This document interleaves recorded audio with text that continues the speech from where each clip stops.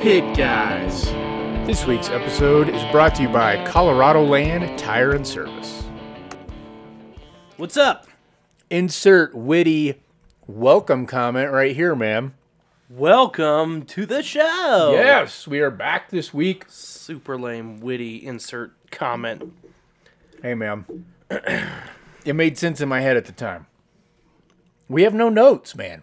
We never have notes. I know. What is it with you and referring to notes all the time? The intro is too difficult, man. I think this was the first episode you've ever started the intro.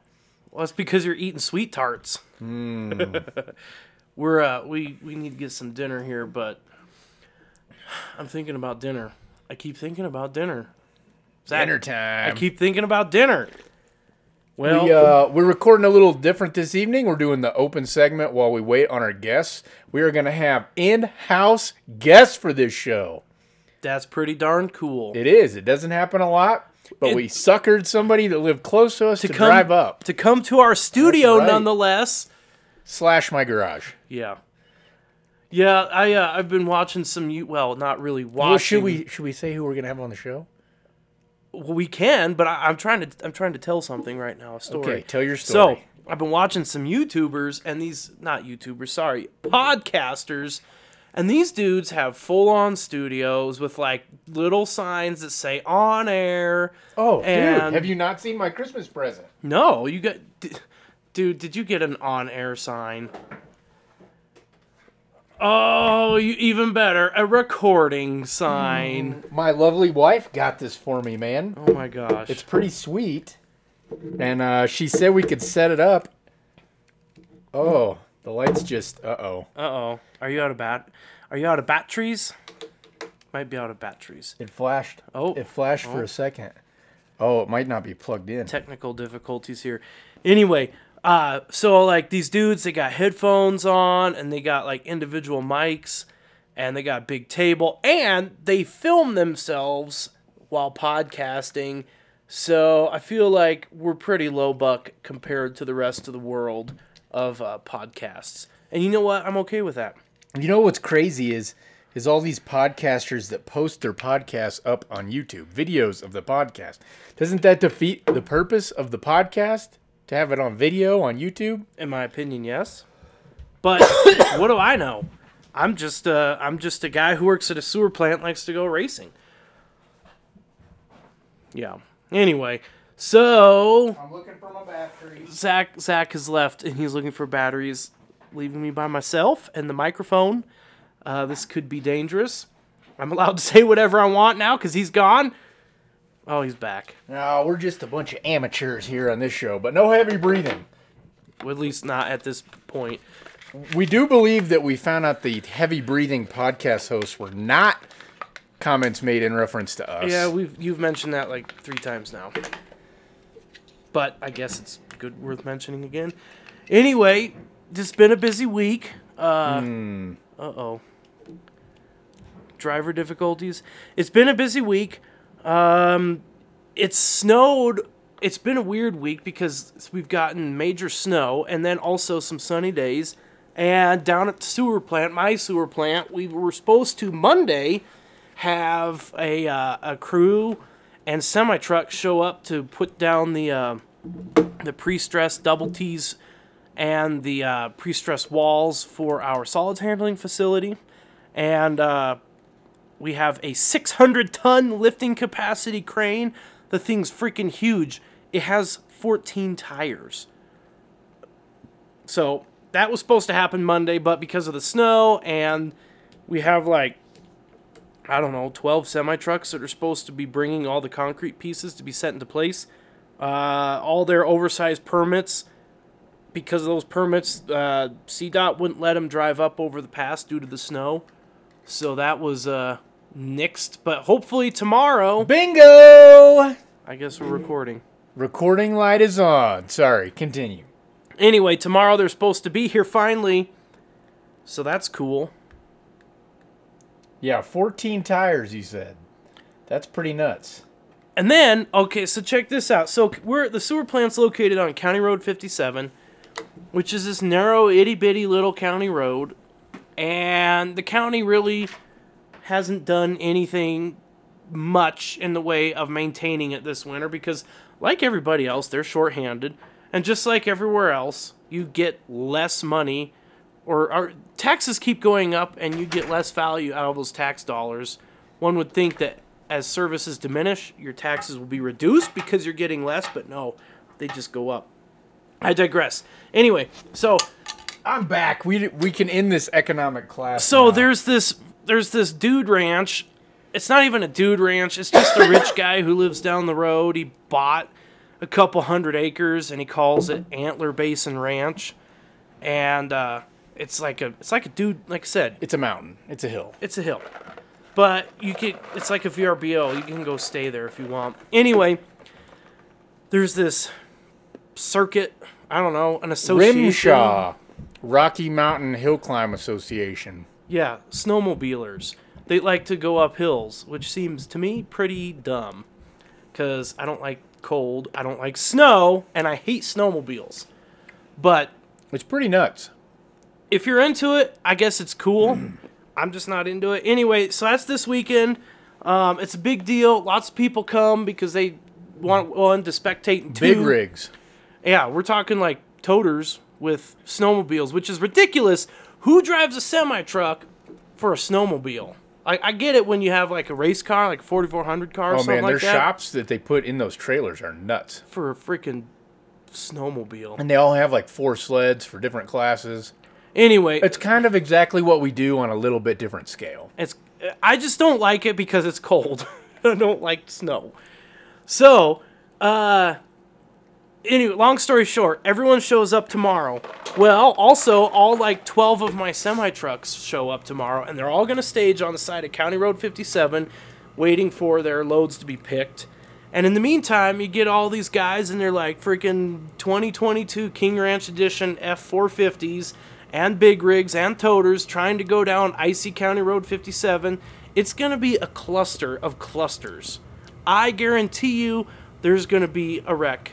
Maybe 2. Sounds like some great YouTube content. I'm going to stay far away. Anyway, I digress. That was a lot of blathering while you were trying to get your... If you're recording interested, right going. look up Jackson Hole Hill Climbs. Jackson Hole, Wyoming. They host the World Championship Hill Climbs. It's like one of the gnarliest races they do. All over YouTube. Big Is that event. Rimshaw still? Okay. That's a Rimshaw event. Okay.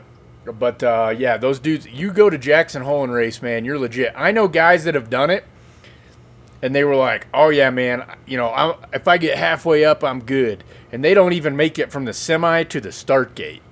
Like, that's how gnarly it can get some years. But And like I said, Cool stuff. nothing against them. It's not my scene because I don't like the cold anymore. I used to like it, but not my deal. I think this is my 15th winter here, and I'm getting cold. Yeah, this is my 23rd winter. Speaking of cold, though, have you seen pictures of Johnson Valley this week? Oh my gosh. Covered in snow. Dude. It was very pretty. Looked really neat.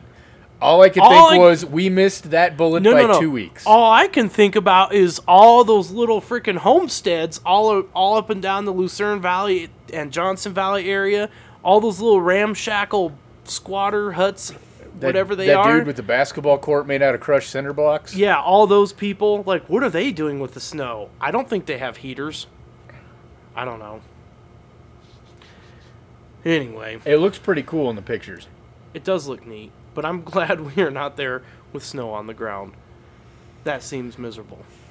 Yeah, I can't even imagine. I know that I've heard that they've had that kind of weather in the past during the race, like just the muck from the silt and the moisture from the snow. Like, ugh, no thanks. On that note, we did get a lot of great feedback from the episode last week where we shared our King of the Hammers 2023 experience. We didn't talk a lot about the race in general with the leaders, the winners, the course. A lot of you guys that listen were there. You kind of know what it was, but we did have some cool winners. Kyle Chaney dominated again in the UTV race. No shocker there. The Miller brothers were up there. Cole Clark, I think, finished on the top 3 for the Pro Mod class in a Polaris, so that was cool for us because we run a Polaris. It's nothing wrong with the Can-Ams, but it's nice to see a Polaris up there once in a while. But yeah, I think the UTV race, not too much of a shocker there. Friday's race, our buddy, our home dog, Dwayne Garrettson, took home the 4,500 race. That was pretty awesome, man. Because we stopped and talked to him several times during the week, and he always seems so chill and relaxed. And it was just his week, man. He had a great race and won. And then our other buddies, Jeremy Jones, Doc Jones, and Dan Young, they took the overall EMC win and won the 4,800 race, which was super cool to see those guys finish in the first spot. I know they're still kind of riding that wave. That was pretty awesome. Dang, I'd be riding that wave for frickin' next 100 years. Of course, we saw the Broncos dominate the stock class again, but that does not take away anything from all the other guys that run that class. So in my mind, you got inside of each class, like that, the stock class. Classes in the class. You have a class within the class. You have the Bronco class, which doesn't really count, and then you have the regular class. I mean, legally it 100% counts. Well, yeah, legally it 100% counts, but at the same time, it doesn't really count because you're like, okay, I'm going to drive this Toyota that I built, and it's going to be great with my budget. And then you've got all of FOMOCO and however hundreds of millions of dollars Ford has for their race program. For the record, Hopper is a contributing financial factor, as he did buy one of those FOMOCO hats. Which my wife does not like. Oh my gosh. It's a little bit of a modern hat for you, man. It's awesome. And it's blue. It's blue. It's that robin egg, like light blue. I love that. It's the same color as your freaking Razor. I totally get it, man, but so you're it's not blue, a blue hat guy. And it says Ford on the front in like old-timey Ford font. Yeah, but it's font. that weird kind of style ball cap. But I love it. Forehead. And I was super excited about it because I do. But you were just complaining about Ford and their money, and you did nothing but support that, man. You're an enabler for Ford. I'm not complaining. I'm just stating facts. Mm-hmm. I love the Broncos, and I love what they're doing. I'm just stating different facts here. We gonna fight or what? I'm just... Because I'm about to chew Ford out here in a second. Okay, so let's just wait. My Hopper's Ford fanboy days are getting a little slim here. I don't want to detract from the race recap though. Like, do you want to keep talking? I mean, nope, he doesn't. He was quiet. Anyway, there were a lot of good finishers for that 4,600 stock class that weren't in Broncos. Yes, and still, even now I'm poo-pooing Broncos a little bit here, I'm not, because I would love to own one, and they are amazing machines, and the engineering behind them is outstanding. All right, but here's my beef with Ford. Ford, if you're listening to this... I'm sure that Ford is totally listening to this. They aren't, but just in case, JIC. All right, so we got a 2020 F-350 at work, and it's got the aluminum body. Ford, your aluminum body is straight garbage. It's trash. It is the most inconvenient pile of SHITT that you could have come up with. I don't think people realize what a royal pain it is to try to get these aluminum Fords body work done on. There's no such thing as body work. It's body replacement. Well, and here's the thing, like, for whatever reason, they can't just, like, unbolt panels and bolt them back on. Apparently, there's all sorts of welding that goes into repairing a Ford. And you can't just take your Ford into a body shop, your aluminum Ford, and be like, hey, I need you to work on this. They have to have a Ford certified clean room. I went to all these big dealerships around the city. None of these Ford dealerships do it anymore. Oh, yeah, back in 2015, everybody was certified for Ford clean room work on the aluminum. And now there's like literally 4 shops left in the Denver metro area. And they're all booked out to like July. So it's been this huge saga of trying to find somebody that's willing to work on this garbage Ford aluminum body. And you know what? It's really put a sour taste in my mouth. Like, if it's this hard to work on, then why do it? Like, no one wants to work on these Fords. No one wants to work, man. Well, there is that. Anyway, Ford, come on, guys. Like, I've always wanted to be like, hey, as soon as my ship comes in, I'm going to buy the newest F450 King Ranch Edition, blah, blah, blah. I was super excited, and now I'm like, you know what? I don't know. I don't know, man. I don't know, man. So, that's my little peeve with Ford at the moment. Total tangent. And I'm just a little bitter because my wife doesn't like my sweet Ford hat, which I love, and now I can't wear because my wife doesn't like it. I was going to say, I haven't seen you wearing that hat anywhere. I know, because my wife doesn't like it. And guess what?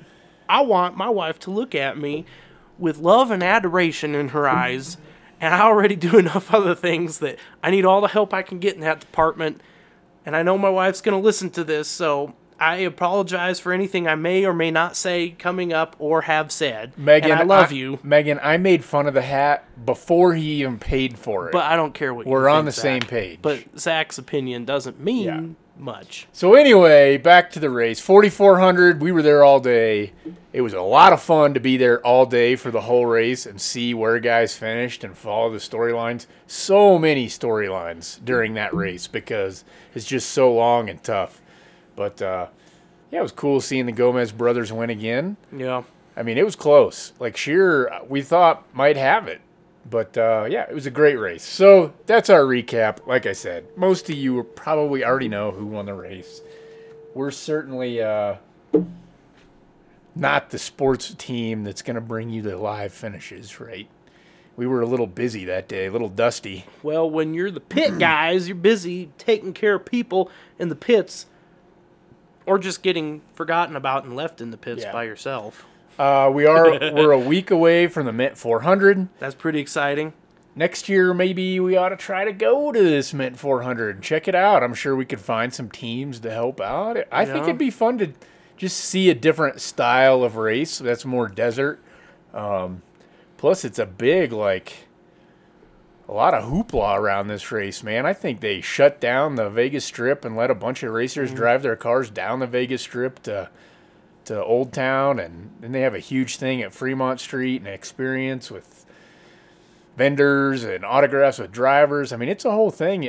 We got to do that sometime. That's on my short list. You know, there's a lot of cool desert racing. Don't get me wrong. I love Ultra 4 because I love the mix of rocks and desert. And I mean, that's our people. To some extent, short course. And that's our family, our race family. But at the same time, like you said, it's kind of fun to go out there and check out other organizations and different styles of racing. And someday I'd love to be able to exclusively, like, chase races, like, do stuff with racing. But until then, I'm stuck in winter hell in the Rockies, freezing to death.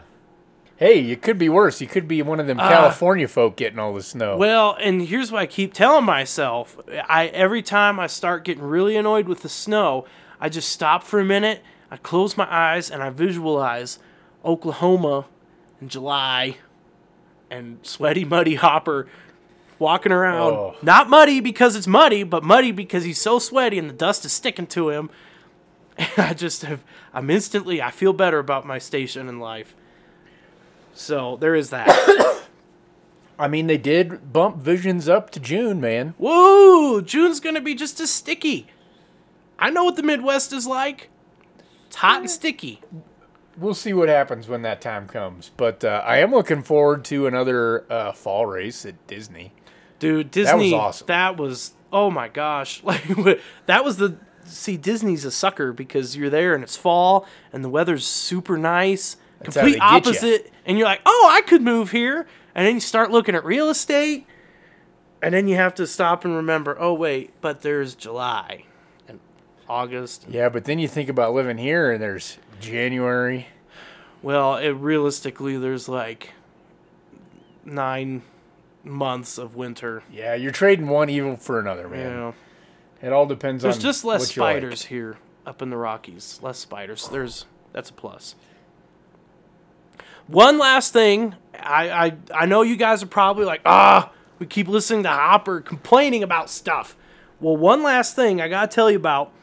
So, I complained about Ford earlier, okay? I was venting about Ford. Now I'm going to complain about Chevy. And just to keep the record straight, I'm not going to complain about Mopar products. It's not even worth complaining. Dodge Mopar is garbage. It's not even like... I mean, how do you complain about rust? Rust is rust. How do you complain about every electrical problem in the universe? Yeah. Like, it's just not even a discussion.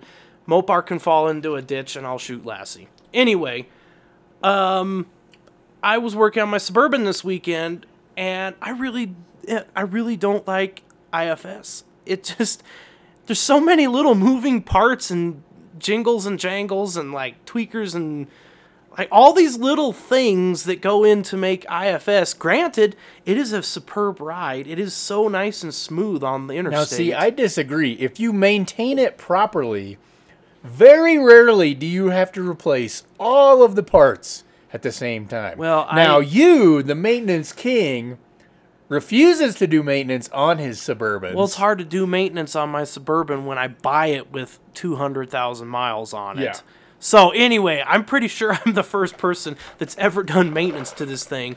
So I started tearing into the front end. I did the ball joints. I did all that jazz. I have a nice OTC ball joint press. You have a 4-post lift. I have a lift. I've got the Extendo pack for my ball joint press. It has all the little cups and adapters, and I have an oversized ball joint C for stuff like Dana 60 axles and whatnot. But let me tell you guys, I can't afford it and I can't justify it, but Matco makes this ball joint press. Go look up Matco part BJP18100. It's this like double action 2-to-1 whatever patented ball joint press. Oh my gosh, the thing's like $700, but I want one really bad. So, if any of you out there want to sponsor Hopper with ball joint press and are a Matco dealer, hit me up. Maybe you should be frustrated with the previous owner of the vehicle, not Chevrolet. Oh, well, I just don't like IFS, period. Yeah, But I'm a independent suspension fan. well, in the future, we will solid axle swap it. But that's in the future. I'm not opposed to solid axles and solid axle swaps. I will say, though, I'm getting much closer to my 4L80E swap. I'm getting all the parts accumulated. They're trickling in. So that's exciting because the transmission in that Suburban is slipping worse and worse. So, maybe we should talk about something that happened today. Life changing. What? This is changing my life. It's going to change your life. It's going to affect all the people around us. You ate beans, and you're going to fart. I did not eat beans. Good. I am not a bean guy. Sorry. That's true. I am team Chip on the chili. Sorry, no Chip. beans. Chip, I need beans in my chili. Sorry, buddy. I'm sure that Gayla Robinette makes incredible chili. I know she does because we had some at Hammers that they provided for us. But no beans in the chili. That is not what I'm talking about. Or I am talking about a serious What? life-changing moment. What is it? I have purchased Uh-oh. my first Milwaukee cordless tool. Zach, I know. Big day. Big day. do you know how much money you owe me, and you're out buying frickin' tools? Well, the good news is you that son of a... the good news is that I didn't have to actually pay for it. Oh, okay. I used my credit card points because that's what you taught me. There you go. Turns out, because I hardly ever use my credit card and I always pay it off, I had like a ton of points. Dang. Well, good for you. I Okay. hadn't checked my credit card points in almost like 10 years. I'm not even mad at you. Yeah. So What'd you I get? guess I didn't buy. I acquired. Which tool did you get? Well, I started with the 3/8 ratchet tool. Okay. I went with the M12, which is the 12 volt Yep. fuel. Yep. which is the heavier, dutier version, I guess, is what I've learned. Most of you know, Hopper and I are Team DeWalt. Oh, yeah. Have been for years. And we'll continue to be. I've built houses with my DeWalt tools. Yep. They're great. I have nothing against the DeWalt, but I woke up in the middle of the night, could not sleep, was surfing through the internet, and a Milwaukee cordless tool ad came up, and I was like, I've never even really given them a chance. I'm just going to do a little bit of research and see what they've got. Holy smokes, dude. 2 hours later, while still in bed, I decided it was time to pull the trigger. I'm not going to get rid of my DeWalt. No. But maybe piece by piece I might be replacing So here's my where DeWalt. I'm at with Milwaukee. I think Milwaukee has a great product. I am a DeWalt guy simply because that's what that's what I have. And I can't afford to change it out, even piece by piece. And I really like some of the DeWalt stuff, like their newer Impact, the atomic stuff of the Impact. According to Torque Channel on YouTube, is more powerful than Milwaukee's flagship Impact. Not by much, but it is. However, I digress. I will be buying some Milwaukee stuff myself.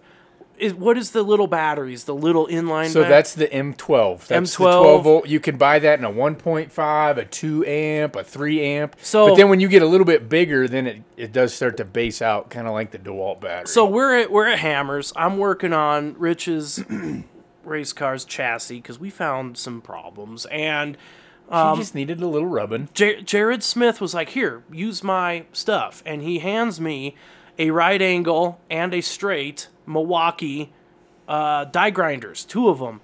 And I'm like, oh my gosh, these are like freaking Dremel tools on steroids, or basically like your pneumatic die grinders without the hose. And I use my die grinder quite a bit on my stuff. So I will be purchasing the Milwaukee die grinder set that's got the, like I said, the right angle and the inline. However, we got a race car to build, and I gotta spend all my money on race car parts. We gotta put our motor together. We tore it apart last weekend and found out the turbo was toast. There's literally 18 feet of play inside in that turbine wheel on the exhaust side, and then as well as, obviously also on the compressor side.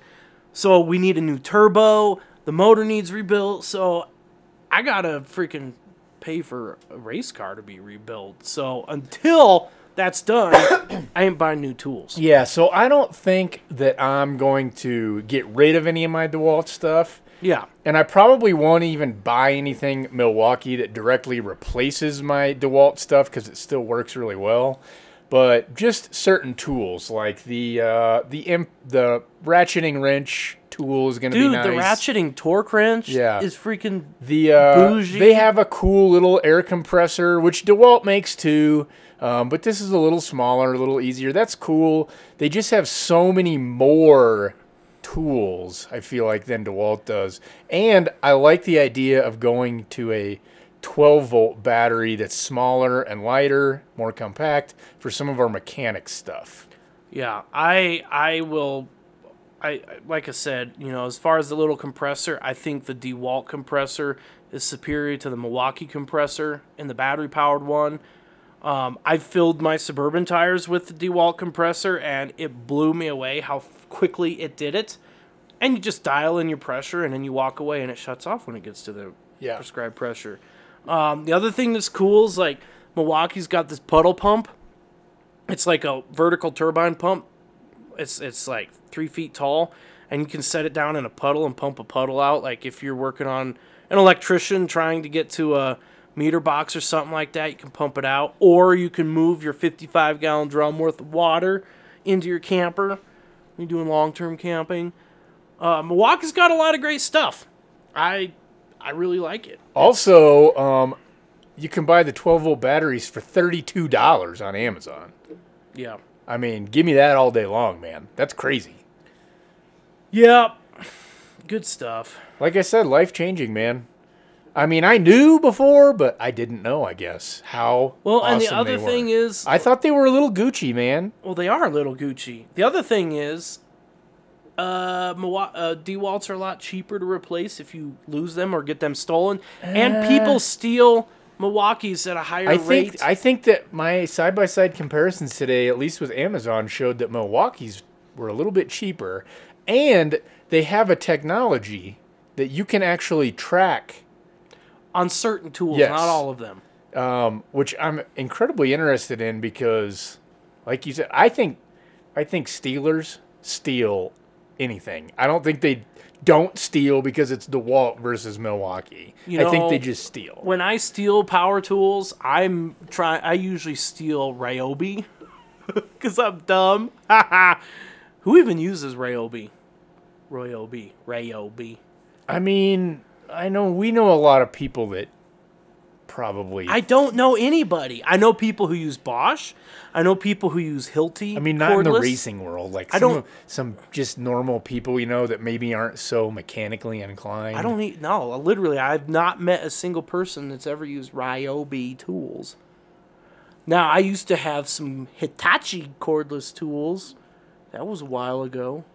I worked on a project years ago. We built we remodeled an entire house with one set of Makita tools. Dude, my grandpa, I still have it. My grandpa had like the first battery-powered Makita drill ever. The handle was like 3 feet long, and it was a regular drill with a 3-foot long handle that had this like long ass battery pack that slid into the handle. It was, talk about ghetto. I mean, it was groundbreaking back in 1993 or whenever my grandpa got it. I'm sure all the companies were like this, but after that one remodel project, we actually sent all the Makita tools back into Makita and to get them rebuilt, because that's what we did. Like I said, I know Milwaukee does that. I think a couple other companies do too. But Milwaukee actually called us back and they said, we're just going to send you a whole new tool set, because this is just too much for...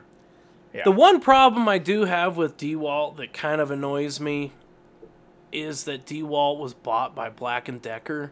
So basically all of DeWalt's are Black & Deckers. I'm not a huge fan of Black & Decker.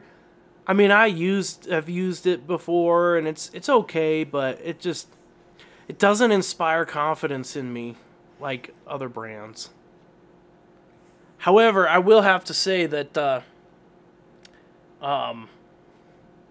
I just lost my train of thought. Doesn't Joe have a Black & Decker drill that we use? No, what is... Porter Cable? The white and... Porter Cable. Yeah, it's like a weird... I've not met anybody who use it. And then I got a Brad nailer that's also Porter Cable, and then the battery died after like a year of not using it. But Amazon sells an adapter that goes, and you can use a DeWalt battery on your Porter Cable stuff. I will say the nice thing about Joe's Porter Cable drill is that it doesn't have enough power to even snap your wrist when the bit gets caught. That's a plus, I guess. Yeah, kind of. 50-50. But safety features, built-in safety. That's not really the drill he uses for anything. It's always just the only drill that we can find. It's just there. It's always consistently there, and so it's the one we end up using. And he must have like 18 batteries for that thing. Because it never dies. Well, it dies all the time, but there's always another battery. Okay, that's what it is. Yeah. Anyway, well, that was a long tangent on cordless tools. I mean, these are important things, man, that people need to think about. I mean, these are adult problems here. Yeah, there's other tools out there I'd like to try, like Bauer. Is that Harbor Freight? Yeah, I've seen some good reviews. Yeah. You're rarely gonna hear us bash Harbor Freight on this show. You No. get what you pay for, and some of us fully embrace that. Dude, I've always been a fan of Harbor Freight. How badass was my Badlands Jack at the race, Dude, man? That Badlands Jack is a game changer. And simply because there's two reasons. One, it's affordable.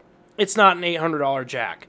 And two, it's got the lawnmower feature on it. The locking handle. So the handle locks like in the lawnmower orientation. So not straight up and not straight down, but pretty much out at a 45-degree angle. Yep. And then you can wheel that sucker around wherever you want. And you know what? We're just kind of guys on budgets over here, and it's hard to justify buying a $800 ball joint press even though we want to, or a $800 Pro Eagle even though we want to. So guess what? We're going to use the budget OTC tools, and they're going to work just fine. And we're going to use the budget Badlands jack, and it's going to work just fine. We have sent several emails to the social department for Harbor Freight. We have been trying to get them on board. If any of you out there know somebody in corporate at Harbor Freight, you give them our phone number. We think we would be great Harbor Freight representatives. Also, on that same note, I've been using Gear Wrench tools from the very beginning when Gear Wrench was like kind of like Harbor Freight-ish. They were cheap, and everyone's like, Gear Wrench, ugh. I've been using them since the beginning. They're my favorite tools. I will consistently pick Gear Wrench over Snap-on or Mac or Craftsman. You have sent a few to be with the Lord. In fact, I just did one recently.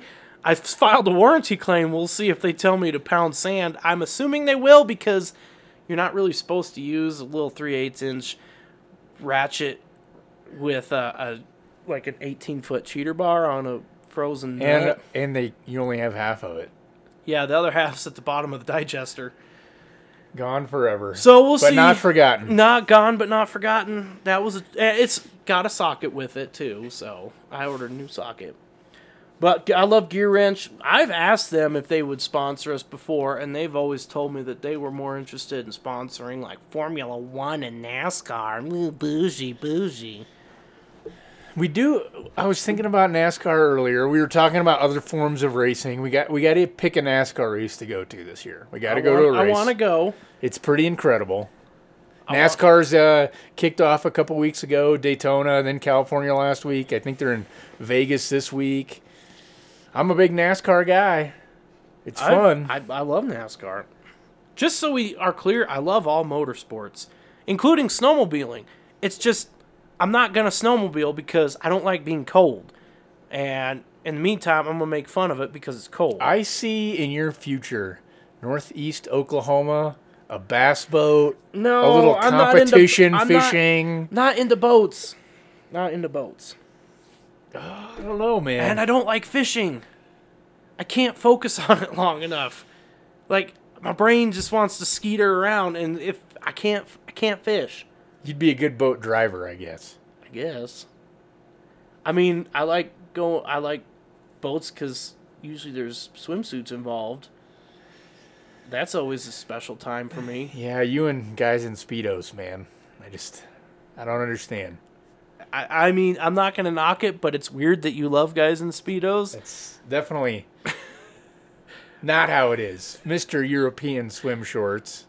Hey, I am comfortable in my own sexuality, and... it's just... Now we're back into the vintage Pit Guys podcast, because it just got weird.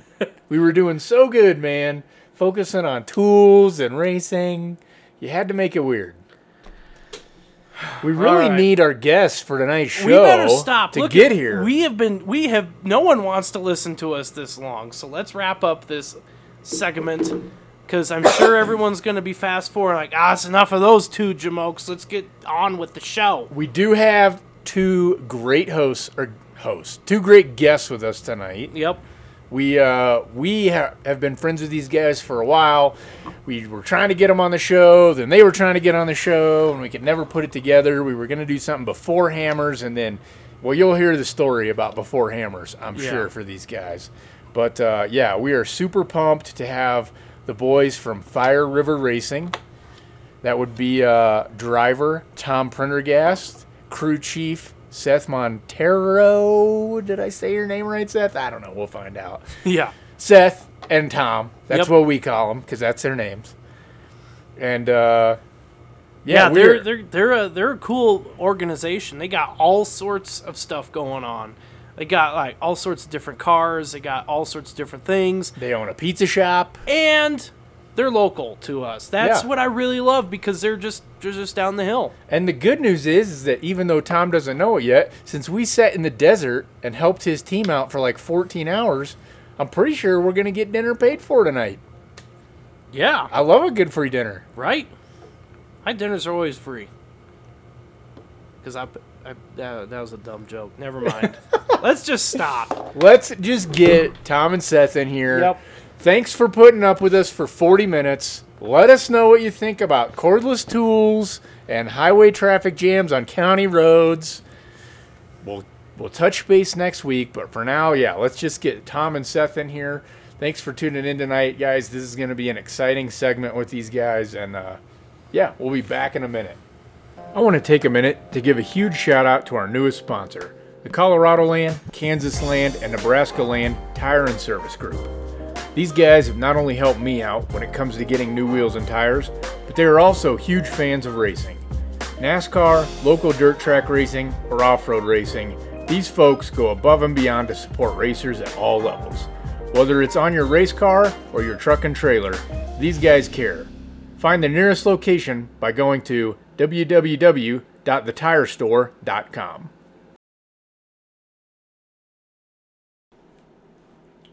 All right, here we are. We are back from dinner. Yes. You have no idea, people out there in listener land, how long that took to get food tonight. That was incredibly difficult. The third restaurant we went to, it panned out, which I'm incredibly disappointed with Zach because we're in Winter Park, which is Zach's hometown, his world, and we get here and he's like, well, long story short, we had to go to 3 restaurants to get service. But Zach informed me that he makes good financial decisions and doesn't eat out a lot. So at that point, I forgave him because I was like, you should know. But if you don't eat out, you don't know. Yeah. So it wasn't Zach's fault. Anyway, we're back from dinner. We got Tom. We got Seth. What's up, guys? What's up? We're full. We got drinks. Stuffed. I just found a whole case of Twisted iced tea in my fridge that was Hoppers. Dude, I just opened one, and the dust and my teeth are gritty. It's kind of making me feel nostalgic. Yeah, life is good. Yeah, so welcome to the garage. Thank you guys for having us. Thank you for having us. So, how was Hammers? You are our first guest since Hammers. And not just the first guest, but you guys had a lot of firsts this Hammers because of reasons. Reasons. We added a new car. We raced 2 4,400 cars, and we had a 170 race and a bug race. Yeah, you were busy. Yeah, Yes. understatement. Very. Also didn't really help. We picked up the new 4,400 car on December 23rd, and we left Like Colorado. brand new car. Brand new, air quotes, turnkey race car. Yeah, from which- not America. Correct.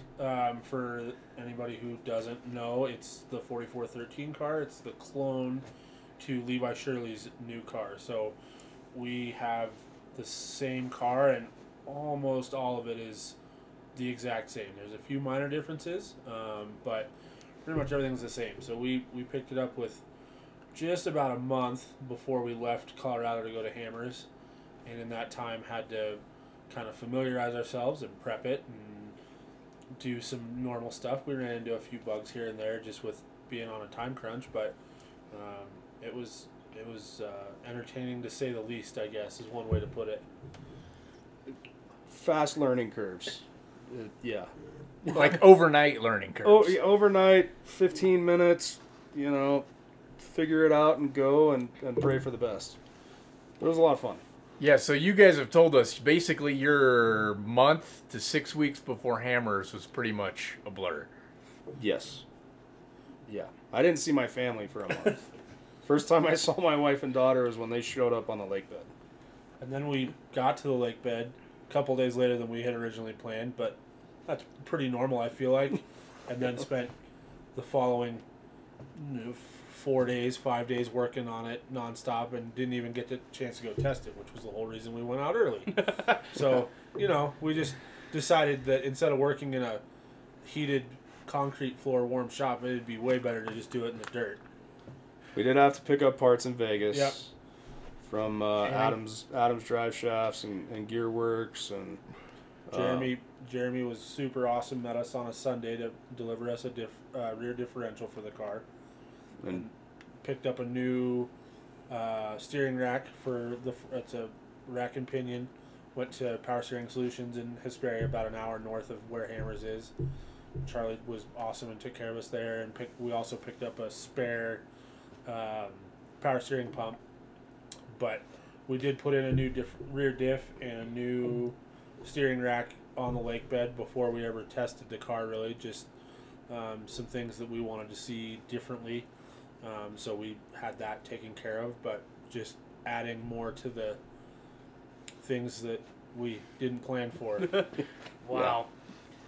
So you had that, and then you had your other cars that you were racing, and if you don't, I think most everybody who listens to us races, but if you're not a racer and you're listening to this, you don't understand, at least I don't understand just the stress of getting a brand new car and then racing a bunch of other classes in other cars on top of it. That's crazy. You guys probably had, at least 3 race cars in your pit, in your spot. Right. Yep. I mean, that's a lot of work. So there was 2 Class 11 races. There was a desert race on Saturday, and then the short course race on Monday. And then Tom's daughter races a Razor 170, which is really, really cool. It's a lot of fun. And she raced Wednesday. But, so, there's, I was telling my wife when we got home, I'm like, we were out there for 2 weeks, a little over 2 weeks, 2 weeks and a couple days, and I feel like 2 weeks is a really long time, but I also feel like 2 weeks flew by. There's still, you're like, oh, I didn't get a chance to go talk to that guy or to go have a beer with that guy, and by the time you go to all the drivers meetings and all the practice sessions and all the pre-running, it's just one thing right after the next, and you don't feel like you ever, it's always just so chaotic. Yeah, I feel like there's always a lot more messages after Hammers. Sorry I didn't make it over there, man. Right. There's a lot of those, and yeah. But we made it over to your camp a bunch of times. Yeah. Yeah. I made it over to see you guys a couple of times here and there. Yeah, we made it work. It was, for us it was kind of hard because downtown Hammertown was right in the middle. Right. And then sometime, we had a few walking paths, and then Hammertown security decided to, band clamp all the fences together. Yeah, they didn't catch the dude that stole your smudge pot, but they wouldn't let us walk through there. Yeah. Well, and that's what makes it hard, too, is, we're not very far. We weren't camped very far from each other, maybe 700-800 yards as the crow flies, but it's a 10 or 15 minute journey by the time you figure out how to get out the gate and in the next gate. Notice you said journey, not walk, not jaunt. It's a journey. It's always a journey. A dusty journey. So, kind of talked a little bit about Hammers. Let's back way up. I want to know, and I'm sure everyone else does, your story. How'd you get into racing to begin with? How'd you get into Ultra 4 and then 4400? Tell us kind of who you are and where you came from. So I've always been into rock crawling. Built a 4800 car with a buddy that we raced in dirt ride for a long time, and made the choice that I wanted my own car, and kind of swung for the fences and figured if I'm going to do it, might as well go 4400 and start from there. And we got a chassis from Jimmy's. It was a bare chassis, and my wife got on board but said cash only. And being self-employed, it took a minute to finish the car. So we debuted that car 3 years ago. Yeah. And 2 years ago. 2021 was the first. Yeah, 2021. Hammers. Oh, so this is like a COVID car. Yeah, well yes, we'll call it that. It was COVID was the tail end of 6 years of building the car. Okay. Yeah. So being self-employed, you gotta pick your battles. And what do you do for a living? I do custom metal work, and my wife has a mental health practice that we both run. It's her business, and I do the back end stuff. Cool. So fun. Yeah. Well, and you're qualified to build a car because you're a metal fabricator, and you're qualified to build a car because you have mental health support because you're building a race car. I think so. I think like that might be backwards. People that build race cars need mental health support sometimes. Well, that's what I mean. Is like he's got that support because he's, it's the package deal. I tried. Bless her heart. She works with kids with autism, so she stayed away from me. So, but it took a minute to get the car built, and then we had a great rookie year. Won the North Series. Learned a lot of what to do, a lot of what not to do. Came out for 22 season and tried to give it our best and just fought broken parts and crazy crashes. Yeah, the crazy. You have the best crashes, man. you and Chuck, like you guys, we could compile a whole video segment. I think that your crashes are prettier than Chuck's. Yeah. Chuck just crashes. He's consistent. You are beautiful. I think I'm the only person to have a crash referred to in ballerina terms. Pirouette. On a live stream at Hammers or anywhere else. Yeah. Sturgis was a pretty good one. Yeah. 6,000-pound cars are not supposed to do flat spin 360s. Yeah. It's a lot of fun to watch unless you're the guy that's fixing it. And I feel your pain. You're like, for the record, there are 3 pit guys in this meeting and one driver. Yeah. You might think you're a builder, but you're still a driver. Yeah. And we know what we say about drivers in this room. Yeah. Well, if you look at pictures of the new car, it literally says Wreck-It Ralph above his door bar. Like, yes. we made fun of him so much last year that we would just. It was just a cycle. We'd fix the car so that Tom could go out and roll it or spin it or do something crazy that we've never seen before, and we could just get creative with how we'd have to fix it again. So that's kind of how you got your start. Where did you two guys meet up? So we met. I've been a gearhead or whatever you want to call it since I was in high school. Like, my parents weren't into it, but I just kind of I don't know, by somehow just it turned my interest, and I've been in the industry for work for quite a while, and I have buddies that race everything, drag race and all that stuff, and so through some other friends, I ended up going to King of the Hammers for my first time to help some good friends of ours, Hunter and Kim Sparrow, husband and wife, and she races in 4,800 class, and he races in 4,400 class. And I had some buddies that were like, "Oh, you got to come out with us. Like, we're gonna, this will be right up your alley." And so, I went out for my first year, and Tom was kind of helping with their stuff a whole bunch, and he had been out there for a number of years and helped build that car, and they raced it in Dirt Riot. And Hunter and Kim live in Grand Junction, which is about 4 hours from us. And Tom lives about half an hour from where I do, so he was working on his car, and I kind of soaked it all up and was trying to learn as much as I could, and ended up going up to help him finish his car here and there, and just ended up, that's kind of how, I don't know, we met helping Hunter and Kim, and it just kind of took off. The rest is kind of history. Yeah. So, which is funny because we met you guys, and then we helped Hunter and Kim this year. Yep. Yeah. They're just a little bit. We help fuel for them. They're awesome people. Their co-driver and crew guys are awesome. Drew and Nate. Yeah. You know, and we, that's another one that we saw him and talked to him and helped him when we could, but you just get so caught up at Hammers that you feel like you didn't spend enough time. But we were plenty busy working on the 75 cars that we were racing and whatever. So, but no, they're really good friends of ours, and we love seeing them succeed. Hunter had a few issues on 4,400 day, but Kim finished and did 2 years really in a well. row. Yeah, it was awesome to see 2 years in a row. Did really well. So that's always that's always really fun to see. Now, he was racing her car in the 4400 race. Is that right? Nope, they have very similar looking cars, but they're not. They have them named, and they were referencing back and forth. So Wasabi is Kim's car, and that's actually Hunter's old car. I thought that's what he was driving on Saturday. No, Saturday's race is Ginger. Ginger's a Miller Motorsports chassis. Okay. Because she was saying something about, I hope he doesn't do too good, because then he's going to want my car. But, yeah. We met them, I think the first time we met them was at Sturgis, because they were camped kind of in the same big group that we were camped with. Yep.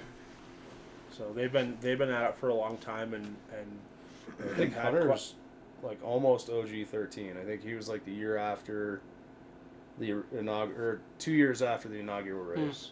He's been racing at Hammers, so he's been doing it forever. That's cool. It's funny how like every year you feel like you know more and more and more people. Like for how many people are out there, it really is a pretty small world, right? So it's like you get to know the people that are camped around you consistently, and you get to know people because, like, I mean, just like you guys, like, you meet one group of people and you start helping each other out, and then you meet their friends and they meet your friends, and so it just becomes a bigger and bigger community, which is awesome. I mean, that's kind of how this sport's gotten to where it is, but it is really interesting. Well, and that's, I haven't been doing this a terrible lot, but we race Ultra 4, so I feel like there's two classes. There's the Hammers people, and then there's the Ultra 4 people. And, I feel like the Ultra 4 people get to be pretty close because you see each other all the time at all the races, doing the series, and you're all, like, sharing in, like, all the highs and all the lows, and you're crying together and eating dust together. And then you meet cool people at Hammers that are just the Hammers people. Right. But then you don't see them for another year, or they don't come back. Or they run, East Coast or only run West Coast or whatever. Because Hammers, like we just talked about, Hammers is tough it can be a very socializing event, but you can get busy working on stuff and whatever. But the regional races, the stuff breaks and you're working on stuff, but it seems to be a little more manageable, a little slowed down, a little more intimate. Yeah, where you can, like you said. Well, at a regional race, the chance that everybody breaks down is slim to none. Yeah. At Hammers, it can happen. Breaks down. Yeah, it's everybody breaks down. And then the other thing that's cool about Hammers is then you see, like, all the Ultra 4 people, like the East ones. Right. And then, like you said, the other, like, there's the Yellowstone people, and then you see, like, NorCal people, and there's just, Hammers is fun because you just see so many people. But then, like you've alluded to, it's also kind of a drag because you're like, I didn't get to go say hi to so-and-so. We did not make it out to Rusty Nails camp. I really wanted to, but they're outside the wire, and that's a scary ride on the Grom for I've been saying for the last 3 years that I want to make it to the Ultra 3 party. We did! And I still have yet to make it. I made it the first year. No, we made it after, but it was on accident. But, like, that's, like, the bullet point. Like, I'm going to go this year, and then every year we're working on something or something happens. Wreck-It Ralph strikes again. Yeah. Dude, you guys thrashed so hard. Like, every time I went over to your camp, it was just, like, control. Well, you guys came over on Friday because you were gracious enough to pit for us and help us out. And, like, you guys were like, hey, what do we need? What do you need tomorrow? And I'm sure that I looked like a deer in the headlights. I'm like, You gave us the keys to your brand new truck, and it got taken care of. It was all good. Yeah, it's fine. We had to repack a few things. Zach, you had, like, literally 8,000 of the biggest semi-truck ratchet straps I've ever seen wadded up in the back of the truck. And still, every time we need one, it's a 12-minute process. Oh, my gosh. Untangling and figuring out, no, we can't use that one because it doesn't have the right hooks on that end. Like, we're going to just start bringing a separate trailer just for tie-down stuff. And it drives me nuts because I'm, like, a little OCD, but about weird stuff. And, like, ratchet straps is one of them. So, like, I'll try and, like, wrap them up all nice, and then I get to a point where I'm like, nope, I'm all done here. I don't have the attention span to do this every 4 minutes for a whole 2 weeks. The pile of straps was bigger than my 7-year-old boy. And well, we're never gonna run out. We might not have the ideal. The one time you need it, though, price totally worth it. How many cars do we have to strap down on the way out? It's 5. Well, 6 if you count the little Jeep thingy. Yeah, 6. So Tom drives. He's got a toter home with the race trailer with the big car in it, and then his daughter Nora's Razor 170, and then we have like a little mini Jeep. Chuck Crossland has one too. It's not a Roxer. It's smaller than a Roxer. Yeah, no, it's a 125cc automatic 3-speed with reverse. It's dumb fun. It's a little go-kart. But then we take. I usually drive his dually and his 40-foot gooseneck, and we have his wife's 62 Scout that he built for her, which is also an absolute riot. Like, it's slow, but it'll go anywhere, absolutely anywhere. It's on 42s. It's really cool. And then his parents have a nice Can-Am X3, and then the Class 11 bug. Yeah. So it's like Hammers it's tough for everybody, but every year we're like. In the back of my mind, I'm like, we're not going to fit all this. Like, this is going to be the year that we are absolutely out of room. And we find a way, but it gets tighter and tighter every single year. Yeah, I think this was the first year we had race tires strapped down to the gooseneck because there was no room in the trailer. Ugh. That sucked. Well, here's a side note that I'm pitting for you guys and Proving Grounds versus pitting for all the guys that we pit for in the UTV series. Like, we never complain about moving 35s around. I know exactly how many 35-inch tires I can fit in the back of a truck and how I got to stack them. And then we come over to your truck and your camp. Let's holy back up. Cow. 30 UTV 35s, not even like narrow. automotive. Yeah, 35s. 35-inch by 10-inch. Yeah. Well, tiny. plus, when you guys came and got the 450, it had Randy Burke's stuff in it, too. So you guys all pitted for Chuck and Randy, which... Those guys are really good friends of ours too, but it's just. I think we had 5 or 6 40-inch by whatever 1450. Yeah, holy crap, man! I mean, those are huge compared to what we run. That was a little different for us. And then like getting them in and out of the truck, like you're like, oh yeah, here we go. Oh no, the out's the easy part. The in is where it starts to get a little tricky. I like tire 3. You're like, I could use a hand. Yeah. Yeah, it's but when you wreck it, Ralph, you gotta have some major beef to hang out with. So you gotta have some heavy duty tires. Yeah. So even those don't hold up all the time. So you started this race program. What's Fire River? So you're Fire River Racing. What is the significance behind Fire River? So we came up with the team name when the state of Colorado was on fire. Honestly, it was there were several cocktails involved and a lot of joking and playing around. And where it truly came from is my daughter had named the old car Taka. Okay. So, Fire Goddess. Uh-huh. And so we were trying to kind of play off of that, and that's where Fire River Racing kind of was born, was having fun, having some drinks, and that name just got spewed out a whole bunch of times, and we were like, all right, let's run with it. So it's unique, it's different, it's... Well, yeah, and I was trying to figure it out because I didn't know, and I'm like, I know Evergreen, and there ain't no Fire River in Evergreen. But no, so I have some real good friends that had a house up in Grand Lake, and they lost it in the fire. Mm-hmm. That would have been the troublesome fire. The troublesome fire, yeah. They lived on the house was on the Colorado River. Mm-hmm. We've got our place in Evergreen. We've got a little creek that runs through it, so we can pretend it's a river. Nice. So it kind of came out of thin air, and it went with the name that my daughter had given the car. So. Well, it's funny you mentioned that. My XJ, which is on Tons and 40s, my girl's named Hey Hey. There you go. So it's Hey Hey. Yep. And we can't mention names, but for the parents out there, you all know where this came from. Yep. So exactly. The Nora unfortunately did not name the new car, which we have deemed Tiffany. Yes. Yeah, I was going to say, like, totally different direction on the name on this car. So that was actually a blindside also. It was a mix of a couple things. I'm not sure where it all came from. All I know is I walked out of the tent at Hammers to go get in the car, and my wife said, "Take care of Tiffany." And I looked at her and said, "Who the hell's Tiffany?" And she goes, "That's your new car." And I was like, "Oh."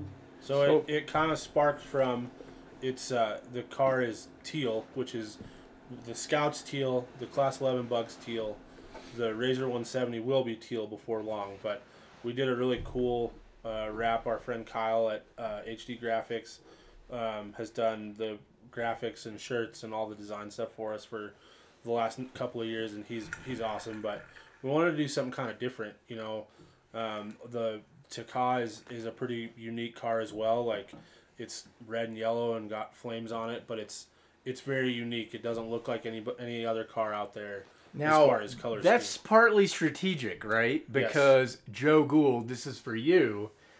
You gotta make your race car stand out. It's great for your crew. It's great for people at home watching.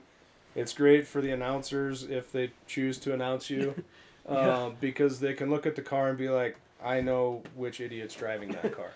So, amen. But I like it. It's got this really cool teal wrap on it, so it's kind of Tiffany blue-ish. And then we also joked that it's Tiffany's also the common name of a certain profession that also is quite expensive, and so Yes. between that and the Tiffany diamonds, it's all just expensive. It's all just very expensive and somewhat classy, but still just a little out there too. Yeah, exactly. I like it. Oh, all right. So you had Taka, and how did the conversation go? You're like, oh, well, we need a Euro fighter. So how did that come about? Well, so we had a pretty epic crash at Sturgis where came off a tabletop and the car hit some very loose dirt, muddy dirt, and sent us sideways, and we kind of pirouetted through the air, and I, felt horrible because I'm like, oh, we're supposed to race again in 2 hours, and these guys are all like, well, there he goes again. But they all do amazing. I couldn't do any of this without Seth and everyone else that comes to help us. But that was kind of the beginning of the end, so to speak. We went to Crandon, and same thing. We were doing pretty well, and had a driver front tire completely lock up and cartwheel us several times, and came out of that race, and I sat down with Rosalie, and I'm like, I'm gonna die in this car. Had several other drivers and teams kind of approach me and be like, telling me that I needed to get something different. So we kind of kicked around the idea and talked to some people and watching the market, and then the new car came up for sale at a ridiculously good price. Not low, but good. Yeah. By comparison. Very good price. And my Rosalie and I sat down and had a lot of conversations about it, and she kind of said, "This is your dream, go chase it." So you could also say, you could say it that way, or you could phrase it saying, yeah, we found a giggle pin winch that was really expensive, but we decided to buy it anyway. We could do that. And it came with a car. And the giggle pin came with the car. Yeah. So that's the coolest, scariest, most insanely powerful winch I've ever seen in my life. Dude, I've only seen videos of them in action, and it's awesome. You can't even talk about it without if you're out there, you don't know giggle pin, Google giggle pin, watch some YouTube videos. What did you tell us? 130 feet in 1 minute? If I remember correctly, because Jim Marsden, the owner of Giggle Pin, came over to give us a lesson on his winch. In the middle of the day. Yeah, in the middle of the day on EMC day, right? No, on UTV Thursday, day. Yeah. The middle of the day. He's in the booth announcing, and comes over and was just the nicest guy. Yeah, it was awesome. Was super helpful and gave us a crash course, and he just makes fun of all of us because he got done making fun of Joe, making sundial jokes and then came over to help you guys. Yeah. I mean, they take their winching seriously. Yes, they do. And the information he poured on us. I've been four-wheeling and off-roading for 25 years, and half the stuff he was saying, I'm like, never really thought about it like that, but that makes perfect sense, and they use a winch as an offensive weapon. We use it strictly as defense or reactionary, where it's like, shit, I'm stuck. Now we got to go. That's interesting. So for them, it's get to a point, you're not going to make it. Don't even try and beat on the car. Pull the cable, get over it, go on to the next thing. Wow, that's interesting. We see that at Hammers, though. Yeah, and that's what he was trying to. He's like, you have a weapon here, use it. I'm like, I've never thought about winching like that, but it makes sense. So, wow, the whole car is in my opinion very advanced. There's a lot of you're looking at stuff and you're like, wow. This is not something that you see every day, Like, don't get me wrong, your old car is pretty darn cool.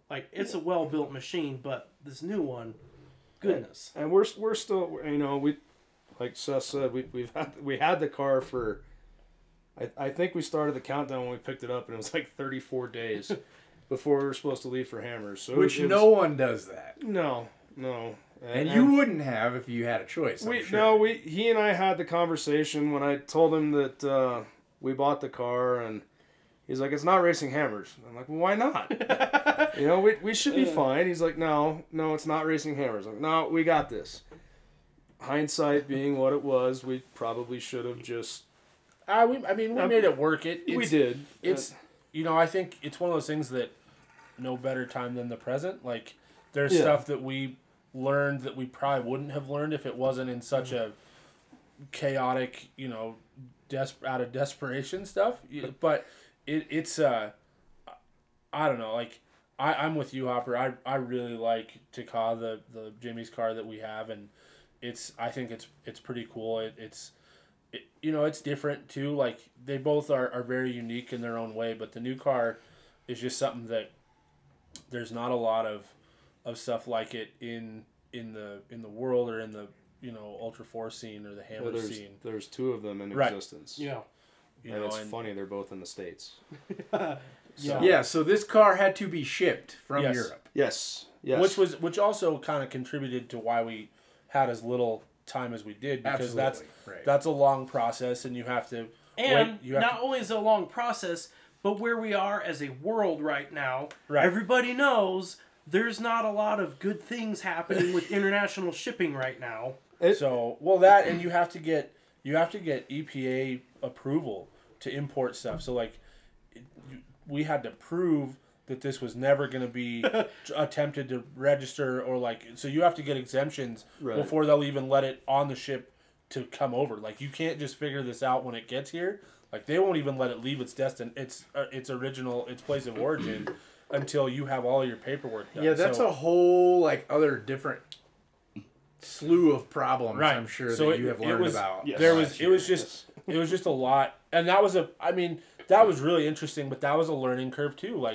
All right, what do we have to do in what order? And then you get to a point where you're just hurry up and wait. You're sitting on your hands. And we would talk every day or every other day. Oh, we need to do this. Oh, well, we can't measure that until we have the car in front of us. Oh, we need to do this. Well, we can't do that until we do this, and we can't do this until we have the car. It always just ended up back at, we need this car. And so it was originally supposed to get delivered. We had to pick it up in Houston from the port of entry. And we had to pick it up. It was supposed to be delivered December 4th. Yeah. And it was you always hear those numbers and you're try not to get your hopes up because that stuff just happens. And so we're well, it's not going to be the 4th. It's not going to be next week. And then from next week it moves to the following week. And so we were I've never checked tracking so much in my life. It was fun to watch a little dot make its way across the ocean. For those of you guys that know the struggle of waiting for the UPS guy. And the Amazon oh my gosh, I can't even imagine. Yeah, well, times a million. And you were waiting on a new truck too. Yeah, that was a whole other You're just like, I catastrophe. just want Christmas to get here, man. Yeah. So it was a lot, and then you're waiting and you can't. It doesn't make any sense to leave. Like we were talking about at one point, like, oh, we'll be in Houston waiting for it when it gets here. Well, that's a 18, 20-hour drive on a good day. Like, there's no sense in trying to do that until you're confirmed that the car is there and released and ready to be picked up. So you basically lose 2 more days there because you can't leave home hoping that the timing works out and gets, then you get stuck there and you're sitting on your hands again, like can't do anything. So that was a challenge as well. So yeah, go ahead. Well, when we did finally get the answer, it's when the entire western half of the U.S. froze. Oh, Basically. So that's right. We were driving Yes. to Houston and with an open deck trailer, talking to Rob, being like, "Did you put coolant in this car, or has it got water? Because it's gonna be cold on the way home." Yeah, it was like, I think it was 60 degrees when we picked it up in Houston, and by the time we got to pretty much Dallas, it was well below 30, and by the time we got back to Denver, it was -10 when we got home back to your house. Yeah. So it was a pretty wild swing there. Goodness. So, I envision when you guys got your eyes on it and picked it up, the movie The World's Fastest Indian. Have you seen that? Yes. So I love that movie. When he's like getting his bike out of the hold of the cargo ship, like that's what I envision it to be like. But then I have to remind myself, wait, no, this isn't the 1960s, and it wasn't a little steam-powered ship. So, like, did you just walk up and there's a big shipping container and... No, so it was it had to go to a customs facility. Okay. They unloaded it from the container and they had it like in a little secure paddock in the corner. And everyone at the customs facility was super giddy. Yeah. They're like, what is this thing? Like they knew when we walked in, we're like, oh, here's our our bill number or whatever. They're like, oh, you're those guys. Yes. Yeah. I love that. So, and the best part about it is it shipped on 17-inch donuts. So Yes. It shipped on transport wheels. So the first time we ever saw it, we took 40s with us on the trailer because it wouldn't have made it on the trailer on the transport wheels. But it's on these little donuts that look like they're off of a CRV. And they pull it out and you're like, this is hilarious. Like it's like a clown car. and the kid who drove it out of because they had to pull it out of the facility, just by law. He's got a smile ear to ear. His supervisor comes out and is like, I really hope you have real tires for that. And I'm like, oh, yeah, they're on the trailer. And she's like, I can't wait to see what it looks like with real tires. Oh, gosh. It was a pretty cool experience. And you say he was grinning from ear to ear. You guys were freaking grinning from ear Oh, to yeah. ear. Oh, yeah. Well, yeah. I mean, at that point, it had been 3 months? Yeah, 2.5, 3 months of since we knew that since Tom put the deposit on the car. So you're just hurrying up and waiting for this thing to show up, and so it was definitely it was pretty exciting. So being from Europe, what kind of engines it got in it? It's got an LS3, a 525 LS3. See, right there, GM superiority. Like, this is from Europe. It could have some sort of stupid Mercedes V whatever. Now, but guess you what? guys weren't here when we recorded the open session. First, and Seth will understand because he's a real Ford guy. Yeah. Hopper knocked Ford. Then he talked about how great it was. Then he knocked it again. Now he's talking about how great the Chevy is. This is the kind of what do they call that when Hey, we're here talking about multiple these guys. personalities that I have to Listen, deal with here. We're not talking about me right now. We're talking about He's like them. an auto manufacturer schizophrenic. There you go. Oh, well, so that's super cool. It's and for those of you listening, if you haven't seen it, this car is a freaking work of art. I'm It's just pretty sitting here- nasty looking. It's amazing. Yeah, so we're definitely very excited. It's the 525 package LS3, and we actually through our tuner Steve, he's he tunes for a lot of big guys and a lot of drift guys. So he's got connections elsewhere in the industry, and he connected us. We're actually partnered now with American Forced Induction, and we are in the coming month or so going to be putting a 102 millimeter billet blower on this car. Oh my! One of one right now. They built it specifically for us. Debuted at PRI. Debuted at PRI. Dude! And that's a whole other like work of art. Like it's beautiful. It's this big massive thing. I don't know where we're gonna put it or how it's all gonna work. Yeah. But turns out from packing for hammers and building race cars, we get pretty good at stuffing 5 pounds of stuff in a 2-pound bag kind of scenario. Gosh. So, Dude, I didn't see your trailer after Hammers. Hopper was over there while you were loading it. He was like, he told me I would have had a massive anxiety we did attack. really good up till about like the 85% mark. Yeah. And Classic like, moving van. I was And then it actually was like, just- I actually felt really good about it, and I was like, oh, we have more room on the way back than we did on the way out. Like, we're doing all right. Which is odd because we picked up more tires in more California fuel. and more fuel. And so then we're like getting there, and we're like, oh, we just got some little stuff, whatever's in the tent, like the lights and extension cords. And then we're like, oh yeah, and our 85 camping chairs. Oh yeah, there's a couple more totes. Oh yeah, all the coolers.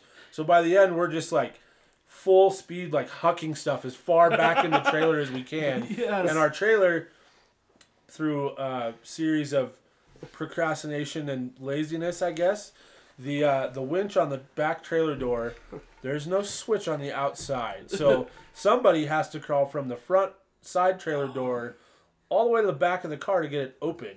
And after they close it, have to crawl back out.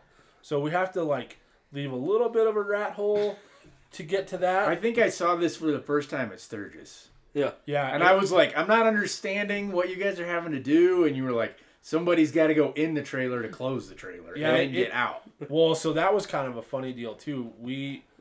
So the winch is powered by a battery, which is on a constant maintainer, but it's on like a regular car battery that's at the top corner of the trailer. So when you let the door down, you unhook the winch cable from the door so that you can pull stuff in and out. And like we just usually drape it over this like the steel box that holds the battery because it's at the top, so it just drapes down the side of the trailer, no problem. Well, a couple years ago, I was going to drape the winch cable over that box, and I was on the outside of the trailer and just thought I had it. Well, I tagged the battery posts with this steel winch cable, and we were like, oh, that's not good, but it'll be fine for now. So then Tom and I neither of us are particularly small human beings, are standing on this door with a fuel drum one day. Full Fuel drum, and this winch line just snaps and drops the door. Like, it was only like 8 or 9 inches off the ground at Montana. Yeah. And we both just end up on our ass, like, what happened? So then we had to replace the winch, and Thankfully, we thought, had a spare. Yeah, we had a spare winch, and we thought the winch we had a wireless remote, because that was the plan all along. Yeah. Well, that would make sense. Way too much sense, Yeah. right? So That's what we ordered. right. It's So just then, not what we got. so then, and we ordered one without a steel cable for that reason. Neither of which actually happened. So we have another steel winch cable and no wireless remote, and we're like, oh, we're just using it to get through this trip. We'll finish that later. And it's been like 2 years. So that's every time we unload the trailer, I'm like, we really need to do that. And we're like, yeah, we really need to do that. And then, you know, things happen, and maybe if we had time to work on not race cars. Yeah. Trying. So that's gonna be a priority one. I mean, I don't feel like you guys are like procrastinators. No, we just always find more stuff to do. Turns out when stuff's broken, Yeah. you don't need a trailer to race, but you do need a race car. So priorities take effect, and So we talked about that. Tell me a little bit about your Class 11, because that's pretty darn cool. Like, Class 11 is its...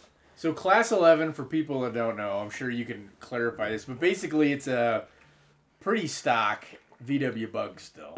so it has to be. These are like the grandfathers Right. of Baja. It's actually a really fun fun car, fun class. Like we love it, but it has to be stock steel body, steel doors, steel fenders, and it has to be factory suspension mounting locations. So you can put like bypass or reservoirs or you Fox King whatever, but it has to be in stock location. So you can't like build these huge 14-inch resis for it. Not a lot of travel. It can't be. It can't be lifted more than You can cut the front beam and turn the knuckles to give it like a 2.5-inch lift. Whoa! And then you have to use stock Volkswagen wheels, which proves to be a little more of a challenge than you might think because you can use mobile wagon wheels now. Yeah, that's the only aftermarket wheel you can use. You can't just like throw a set of Dirty Life wheels on it.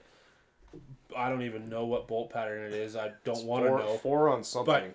But anyway, so 4 on German. 4 on German. It's like there you go. It's basically a stock bug with a cage and harnesses and seats in it. So all the safety stuff. It's got a pumper and comms like a normal race car, but pretty much everything else. What about like horsepower and gearing? 1600 cc max. So they actually have a way of they'll pull stock gearing. It has to be stock transmission, stock gearing. They'll pull the top of the carburetor off and measure the venturi. Like they take it really serious, but it makes it a really fun class. Yeah. And we watched the first year that King of the Hammers did Class 11. It was on a Monday night, so it's under the lights. It's super cool, and we were like, "Oh, we're gonna go watch this." And so our whole team is standing there, and we're having a couple of beverages, whatever, and watching this race, and we're just having a ball. Like this is hilarious, and a couple people were taking videos and pictures and whatever. And Tom's wife, Rosalie, turns around and she's like, I think I need one. And we're like, oh, it's documented. We've got like 4 people that have a video you saying that, so now it has to happen. Yes. And I, through the years, have routinely joked with Tom that if he doesn't quit wrecking his car, we're going to sell it and buy 15 Class 11s. Yes. And just have a fleet of Class 11s to race with. But no, we've met some really, really good people. That's a whole like subculture. Oh right yeah, there. and it's they're awesome. Some of the nicest people you'll meet in your life. I mean, we've met lifelong friends out of it. None of them can stand up straight. No, yeah. And I give them all credit. Any one of them that does Baja or a 200-mile race. Oh yeah, we have a really good buddy who's become a very, very close friend of ours, Steve Fredericks, and he races, Baja 250, Baja 500.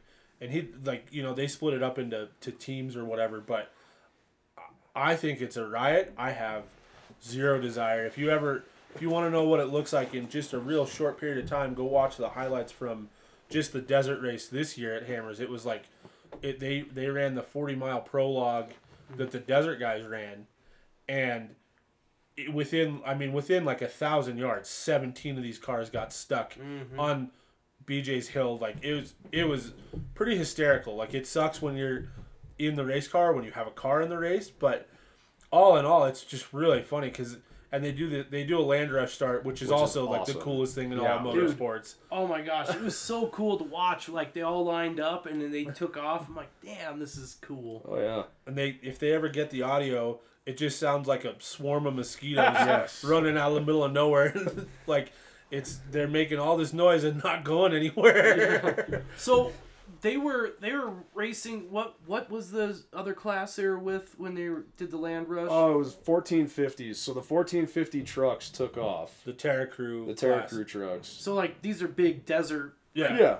High horsepower. Built desert trucks. Yeah. But the deal was if they got caught by a Class 11, anywhere in that 40-mile prologue, they were out. Dude, that is so freaking cool. So the Class 11 guy, everybody, even my wife was on a mission. Yes. And it was to catch one of those trucks. And even if they got caught like 50 feet in front of the finish line, that 1450 truck was out. Oh my gosh. They lost their race. They did not finish. Well, and just the harassment you get from your buddies. If you're in like a pretty cool pre-runner desert truck, and for whatever reason you get stuck or you get a flat, and this Class 11 comes by you, you're literally the rest of your life never going to live that down. Like, oh, there was a lot of footage of dudes getting caught. yeah. Oh, so that was a fun one. It's just I think it's great that King of the Hammers has added that. Mm-hmm. You know, and Crandon has it as well. Yeah, you race it at Crandon too. Yeah, but it's just Yor has a couple of different classes for them. They have a modified class where it can be like a buggy kind of thing. The Baja Bug. Yeah, and then they have just a stock 1600 class, and so I don't know, it's a lot of fun. Like, and it's just the laughs from it, because you can't take yourself too seriously in those races, because it's just at the end of the day you're racing a 70-year-old slug bug. Like, you know, it's awesome. So at Hammers 21 was when they first started it, and I was talking to some guys, and I was like, man, this might be the cheapest way to get into this kind of racing. And so we start talking to these guys, and they're like, oh yeah, we build these. We'll put these together for you. We'll build it however you want. And I'm like, I gotta know, man, what are we talking here? $5,000, $10,000? And they're like, oh no, man, these are $50,000 cars. And we're like, it can't. It's not. That's pretty extreme. We were like, but it can't all be like that. Yeah. And there are definitely way better deals. Not $5,000. I mean, maybe you could build one. I think it's pretty. I've seen a lot just in like the 10K range. For Yeah. Ready to go. Yeah, race ready. I mean, this is probably the cheapest class to go for desert sure. racing in. You know, and like, they're getting a little harder to come by, but once you start racing, you start to meet people, and you start to kind of get some contacts, like finding panels for these things. You're like, oh man, it's gonna be a nightmare. And then somebody's like, oh, this guy's got 10 of them, and he'll sell you doors for $50 or something, and you're like, excuse me, how much? Not $5,000, not $50. Oh, all right, cool, let's do that. Like, so it's a really cool. I think it's fun too, just because of the contrast, right? Like, we're so zoned in on working on this, you know, badass off-road armory car, and the Jimmy's car, and like, so you're consumed in that world, and then you go mess around with this Class 11 bug, and it's like, Oh, we set in your guys' bug at your shop. Yeah. Well, we were trying to get Opera to get into this too. Well, I'm pretty convinced right now. My limiting factor is with everything else in my life is shop space, but They don't take up that much space. That's They the don't, beauty too. yeah. well, so You here's don't the need a thing. I love Monster the truck. idea that you could put a license plate on these things. Yeah. And drive them to work. So Well, it depends on where you get the shell from. Because some of the shells don't come with VINs or titles. We could fix that. yeah, we are resourceful. And since you guys are side by side guys, Yeah. if you happen to find one with a VIN, there are a couple of companies that make Yes. a way to mount the bug body. That is a pretty popular conversion. I've seen it mostly in the Pacific Northwest. They'll drop a VW body with a VIN on top of a Can-Am X3. Yep. And you take it to your DMV, and there ain't too many DMV people I know that are going to catch that. or care. Or care. Absolutely. Other than to say that's pretty cool. You got a title and you got a VIN, and plus then you pull up in this VW bug at a stoplight, and it's not. All of a sudden you've got a Pro R under there. Yeah. You can I blow love the people's doors idea off. of building one day. Yeah. So we talked about, so you're Tom, you are a actual like racing family, so you race, Yep. your wife races, Yep. and your daughter races. Yep. So it's we hate money. Yeah. Oh my So god. Yep. Our daughter races a 170, and for me at this point, it's the smile on her face. She loves it. She's consumed by it. That's all she wants to do. And right now it's when she's driving at home at the shop, she drives like her hair's on fire. When she gets into a crowd, she gets nervous. Yeah. All I care about is she's got a smile on her face. Yeah. Well, And it's super cool because, you see these kids, they start out early, and those are the ones that grow up to do big things with their lives, right? Like, you look at, like me, I'm going to get into racing now. I'm almost 40, and I'm not as teachable as I used to be. When you're young like that, like, your brain just soaks up learning, and you just learn super fast. And your body heals really quickly, Way quicker. comparatively. She jumps out of that car like nothing happened. And So I crazy. get out of my car and I'm like, somebody get the ibuprofen. So You should have seen Jeff trying to get out of our car. You should have seen Jeff trying to get out of Yeah. the camp chair or the bed Yeah. or the anything. Oh man. Let's not talk about him. It's too depressing. Sorry. Yeah. No, So it's, continue.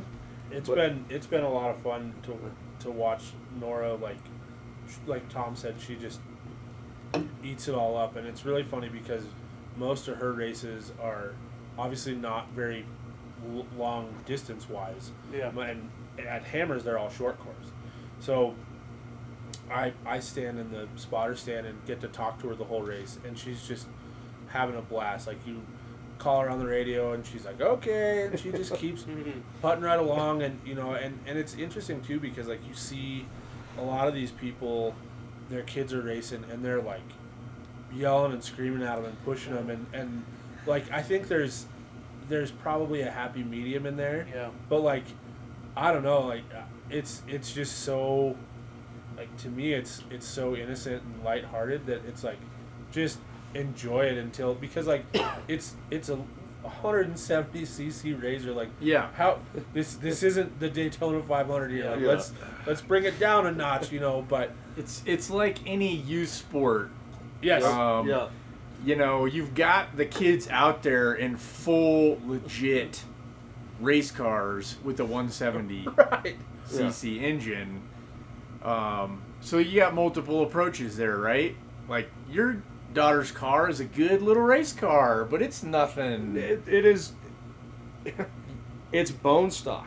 I have done nothing to it other than put a cage on it, a seat in it, and harnesses. Yeah. And it's got a little pumper and it's got a radio that goes in it. But we put different tires on it. We haven't geared it. We haven't tuned it. We haven't. And that's totally fine. Yeah. Right. And she's 9. Yeah. Like. Some that's of these cars in these 170 classes Well, so and the there's 200s, There's I a mean, 170 mod class in a lot Yeah. of these races too, and you see those things and you're like, I know some of these dudes have 50K Oh, yeah. in their Like, kid's easily. car. like, you could have almost built a 900 or 1,000 for what Yeah. you have into this 200cc. Like, I'm just, hey man, you want to spend that much money on your kid having fun? I guess I'm all about it. If I had the money, maybe I would too. But I wouldn't even then, like, let them learn and then put them in a 900 or 1,000. Yeah. And even then, like, you can detune it till they get comfortable, and then just let them go. It's. But for those she's 9 and she's already a better driver than Tom. yeah, So. well, that doesn't take much. So, but it's for those that have heard her on the radio. It's the cutest thing in the world. It's just okay. Like, Yeah. doesn't matter what you tell her. That's her response. Nice. It's always just okay. So it's fun to watch, really, more than anything.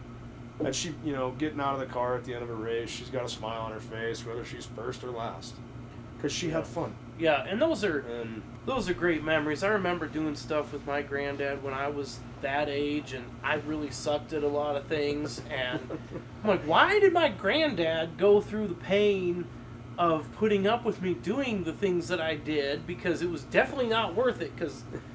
But it was the memories, man. Like, Right. I have such good memories of doing stuff with my grandpa, and he's no longer with us, but the memories are there, and I will cherish those forever. Even though I sucked at what I was doing at the time. well, but I look at it in the sense of, like, you got to be in school and you got to do this, and Rosalie and I have made a choice of, like, this is important to our family. Yep. So while she may not be learning book stuff from school, she's watching a group of people come together in the middle of the desert, or at Sturgis or at Crandon, to where you have massive mechanical failures, and basically everybody is looking at the ground like, well, shit, what do we do? And then you've got this group of people that comes together and is like, well, we fix it. I'm not sure how we're going to fix it yet, but we fix it, and then the next day you got a running, driving car again. Like, it's growing up on a racetrack is pretty cool in the sense that that you get to learn that stuff. And those memories with your grandpa, I'm sure you learned a lot. Oh, yeah. You know, and so it's...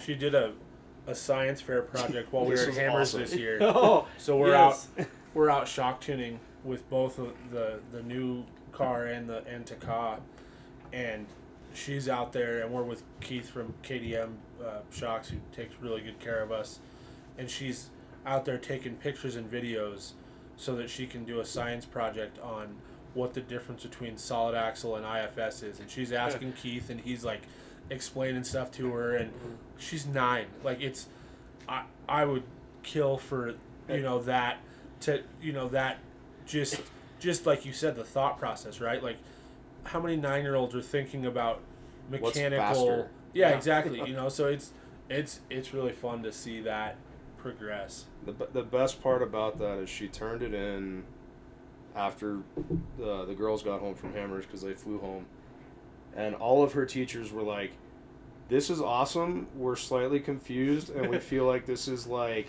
7 grades above what you should be doing right now." Yeah. And so they asked her what she was going to do for her next science fair project, and she's like, "Well, I don't know. Maybe which one's better in the rocks." Oh. You're like, "Well, how about not something so technical?" So it was pretty cool to see, and the fact that she's that invested in it. I mean, like, taking the time to talk to Keith and be like, "Can you explain this to me?" And I was in the car, so I didn't get to see that interaction, but I'm sure that kind of put a smile on his face too, because he's like, another generation that's interested in this. And shock tuning truly is black magic. Yeah. I mean, I don't know what he does. I know what he does, but how he does it, and I mean, Grant and I are ripping through the whoops this year, and the whole time we're just saying, "Thank you, Keith. Thank you, Keith. Thank you, Keith. This is amazing." Yeah, I think that's another pretty big difference from the Jimmy's car to the Off-Road Armory car is, like, we could do it on the Jimmy's car, but the new car has 4.0 King, bypasses and 2.5 resi, like race resis with, everything tricked out and so the cool thing with that is, Keith actually spec'd that shock package for that car when it was built for Levi. So he had a lot to do with the decision making. So it's something that he's invested in because he'd got to make the call and say, "Hey, I want it this way." But just the differences there in how stuff works better. Stuff that you think you see a whoop or a drop and you think it's going to be, rattle your back out, and then you hit it and it doesn't. The car hardly moves because everything is done well. You're like, "Oh, wow, this isn't so bad after all." Like, big shocks make a big difference. Well, so I've got that clapped out Suburban that I'm always talking about, and I bought it from these people that didn't believe in preventative maintenance of any kind whatsoever. So it's got 200,000 miles on it, still has the factory shock absorbers, and I put cheap-ass Bilsteins on it that I got off of from Shock Surplus. And I'm not a Bilstein guy, but they were the cheapest. And let me tell you what, driving it around the county now, I'm like, holy moly, I feel like I'm rolling on some kings here.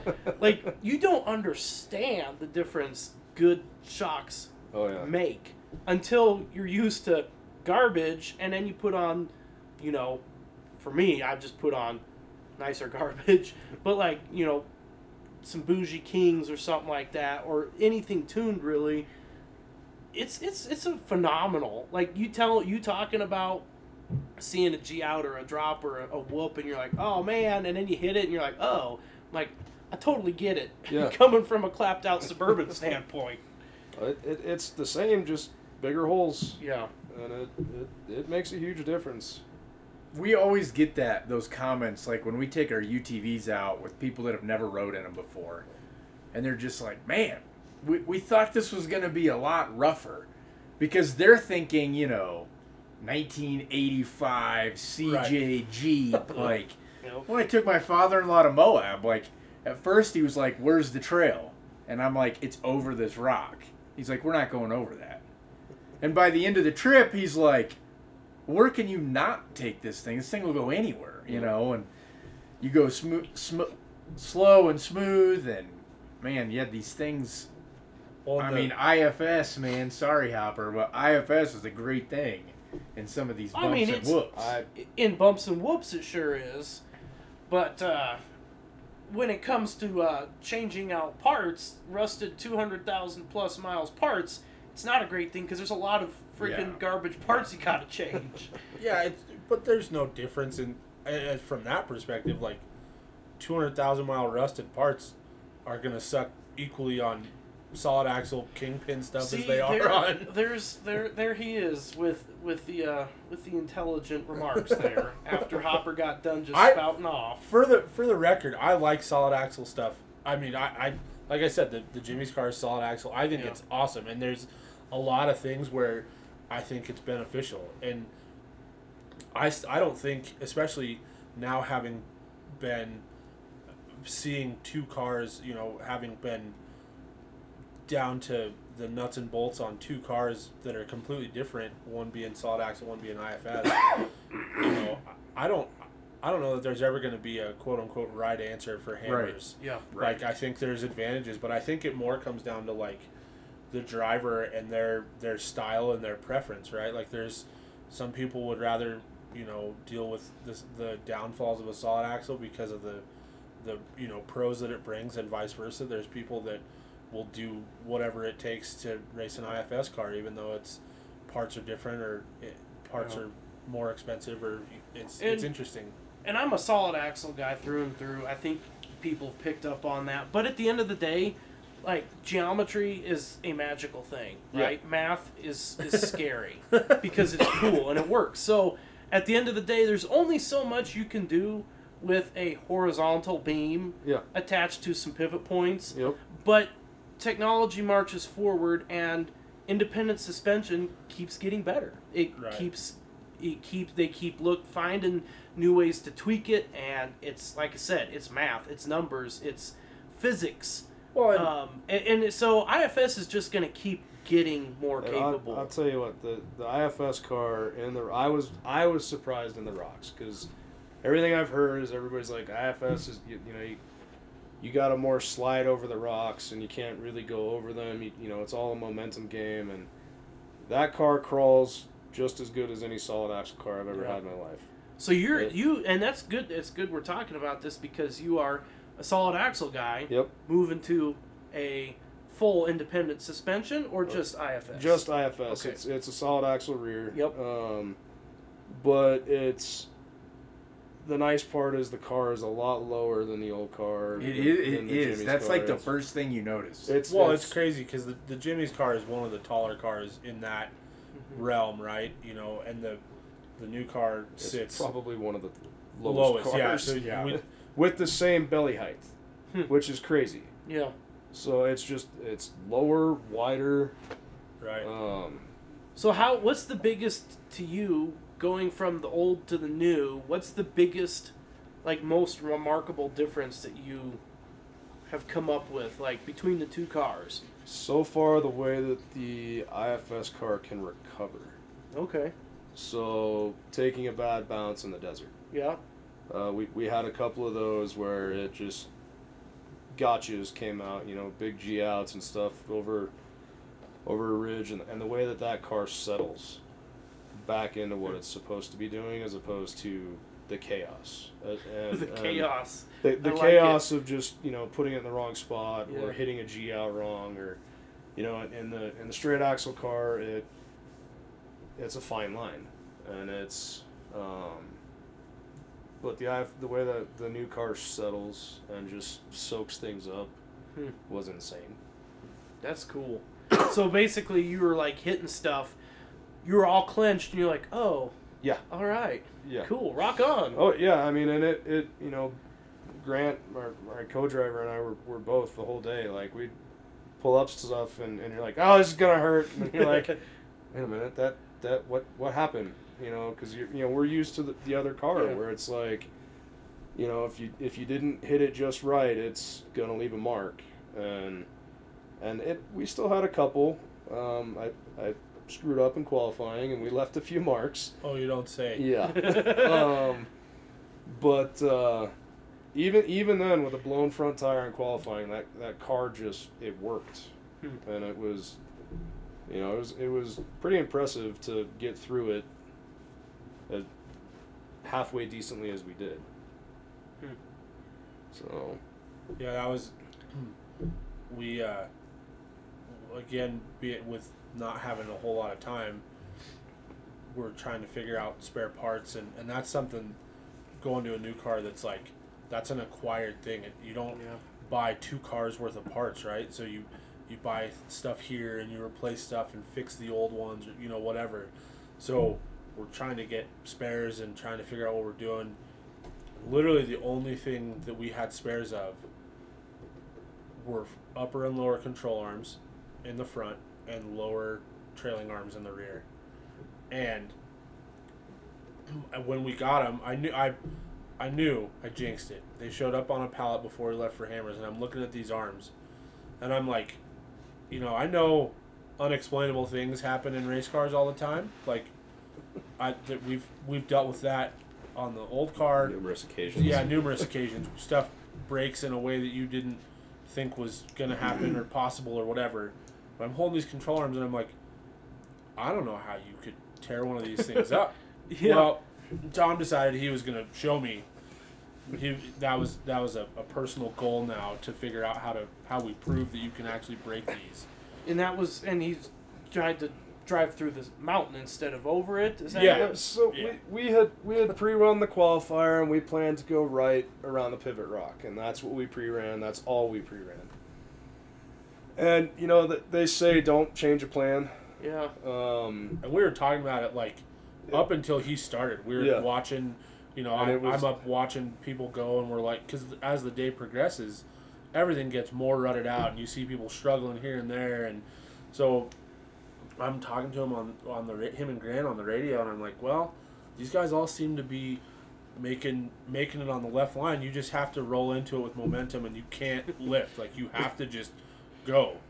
And he certainly didn't lift, but the car lifted him. The mountain lifted the car that lifted him. Wow. So we came around the corner, and Grant said, okay, we're going to go left, and I took that as now, because I hadn't run it, and I was fully committed, and he's like, in 30 feet, and I'm like, well, here we go. Yeah. And so we came face to face with the rock face, and blew the passenger front tire off the car, basically, and then at that point it was we just got to finish.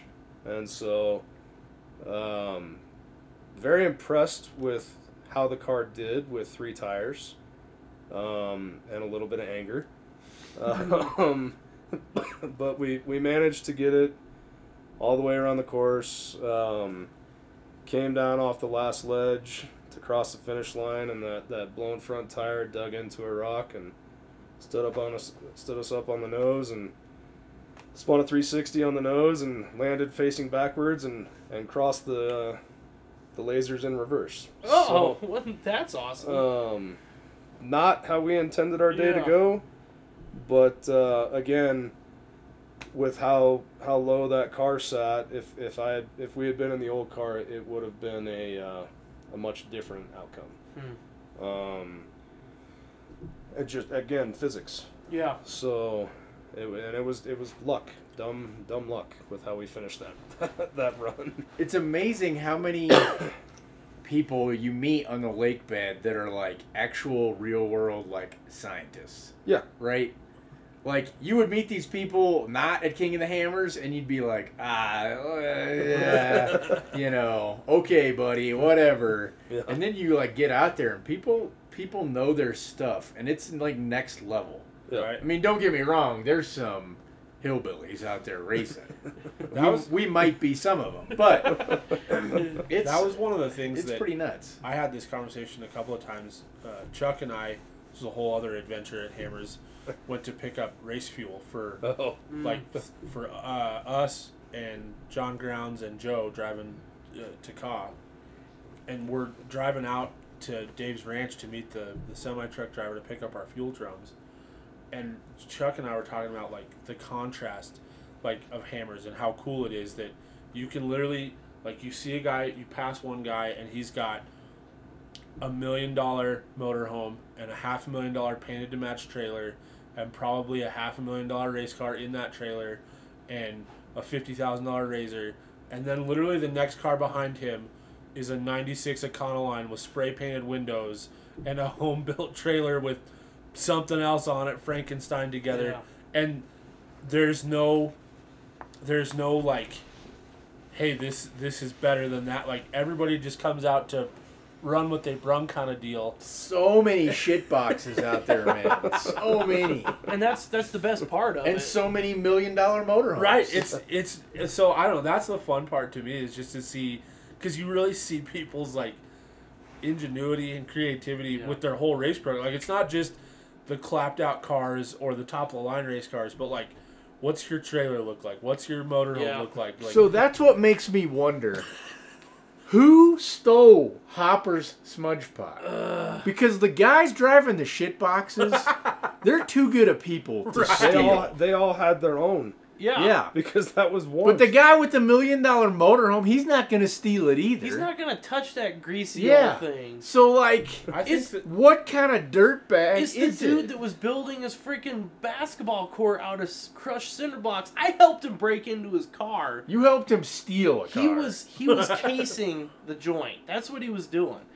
Bro, just let me borrow your smudge pot indefinitely, bro. Yeah, that's a real special kind of dirtbag right there. Bro. Like, he didn't even steal a nice, clean thing. It was dirty and gross. And that's such a random thing, too. It's like... Dude, I mean, we had Groms. We had motorcycles sitting there. Well, that's what... Because the guys with John Dykes and... they had a truck stolen. They had a truck stolen. And we're like... I mean... And I never take keys... Toyota Crawler. Yeah. I never take keys out of anything at Hammers. Like, I have a little pit bike. I'm not quite as cool as you guys in your drums. It is the right color. Mine is the right color. Yes. And so I have a little pit bike, and it just sits like out back of the trailer all the time if I'm not on it. And like generators, Starlinks, everything. The dually more of the time than not had the keys in it, so it's well, but for you guys, like, you were way too far off the beaten path. Oh like, yeah, they stick us at the if back people of the wanted bus. to steal from you, they had to be dedicated to go out to the back 40. Well, and it's not only that, but it's a long way to the gate from there. Exactly. Like you're not getting out of anywhere quick when you steal. I want to see a video of this dude stealing the smudge pot. Like, hey, I'm gonna pick up this huge awkward thing And hope it's not hot. and then just carry it around. Yeah, like, I don't. Didn't the smudge security pots kinda guard sucks? see a guy carrying And out it's- this weird? And it was thing? sooty because I don't Oh, know it if was you filthy. remembered. Like there was one evening when there was some like gear oil being burnt in it. Well, that's the best fuel. Accidentally, Oh, we didn't want terrible. to burn gear oil, but it snuck in there. Nobody's fault, but it snuck in there, and it was sooty and stinky. And then we had like freaking 60-mile-an-hour winds, and that didn't help anything. So The gear oil burns the longest. Yeah, but it you stinks. should try. You can taste it. You should try days putting race later. fuel in one while it's lit sometime. Yeah, that's awesome. That It seems blows like up very large. And it blows you out of your chair. I feel like there's a good story behind this suggestion. So last year, we get out to Hammers, and we were there a couple days before. There was like nobody out there, Yeah. and so it was me and Tom and Aaron from Yore and our buddy Justin Cowart, and it was just the four of us sitting around this smudge pot, and everything was perfect. No wind, the thing was roaring. We're like, oh, we should probably add some more. It's been burning for a while. Under normal circumstances, you can add that to these while they're lit. Like, it's not that big a deal. Yeah. Well, we had a drain pan from the people next to us that we had been using. Mm-hmm. So, and it was like, it wasn't an open one. It was like enclosed. So they go to like dump it in, and it like backdrafted into the smudge pot, back into the dump can, into the catch can, and like blew this huge fireball. And like next thing I know, I'm looking straight up at the sky, like it had blown me over in my lawn chair. Oh my gosh. And like we're all just like, what happened there? And like burned all of our like beards and eyebrows, and like my hand was burned. Like the hoodie I was wearing, I still has like this oil splatter, like just looks like I took a shotgun to the chest. Like it was the most unexplainable thing I've ever seen. And we're like, all right, well, no more closed containers adding to. Yeah. At first, it was as everybody alive. Yeah. And then it was 45 minutes of uncontrollable laughter. Oh my gosh. Have you guys ever put the leaf blower on before? No. It's turbocharging, Right. effectively, your smudge pot. We do it all the time. Well, we also did that with a pellet grill, which was Yeah. a terrible idea for the record. So we thought we were being funny, and we did it, and everybody laughed. And then this dude, homeless Bill, stands up, totally sprayed by burnt oil. Did not realize that we were basically blowing it all over homeless Bill. And That's he who was stole cool. it. That's who stole your smudge pot. Homeless Bill didn't steal it because he didn't have any way to transport it. He was already gone at that point anyway. But we just had no idea. We just sprayed this dude with burned oil, and he was cool. Yeah, he was super cool. He He had every right to be livid. I Oh, would have yeah. been pissed, but he was cool about it. So thanks, man. Thanks for not kicking. Well, actually, you probably should have kicked Zach's ass. Mine, yours, man. Why mine? You were the one with the You were frickin- probably yelling at me. Oh, more air! Turn up the boost. Turbskis. Gotta get that. Yeah. Herbskis. Yeah, we've had fireworks dropped in ours before. Yeah. There was one year where, that's what all the dudes were doing. Someone who will remain not named might have put fireworks in there the next day when it wasn't lit. That's amazing. So when they went to light it that night, bop, bop, bop, bop, boom! Oh, Aaron's on his backside. That was pretty entertaining.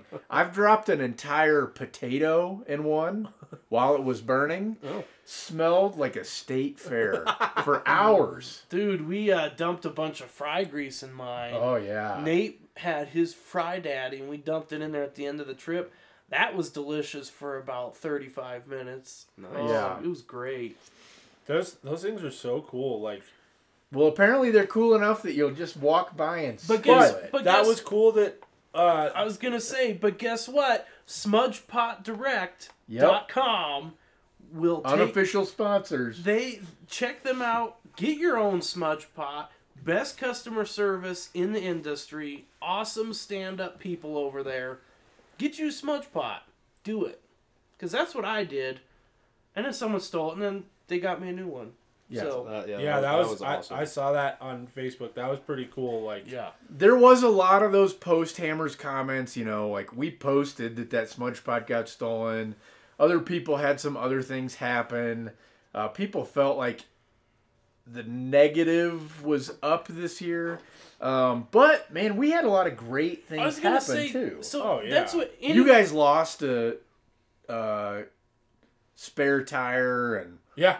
a box on the back. Screw and jack and got a some drive of that shaft. stuff returned. I mean... Yeah. We got a tire in the fluid box, and we lost the jack and the drive shaft. I don't know who would want a drive shaft to your car. It's not like they're going to bolt it onto their F-150. I mean, they might try it, but it's going to be an interesting fit. Pretty specific drive Right. shaft. I feel like we should start putting air tags on stuff. Just out of Well, curiosity to follow it around and see where it went.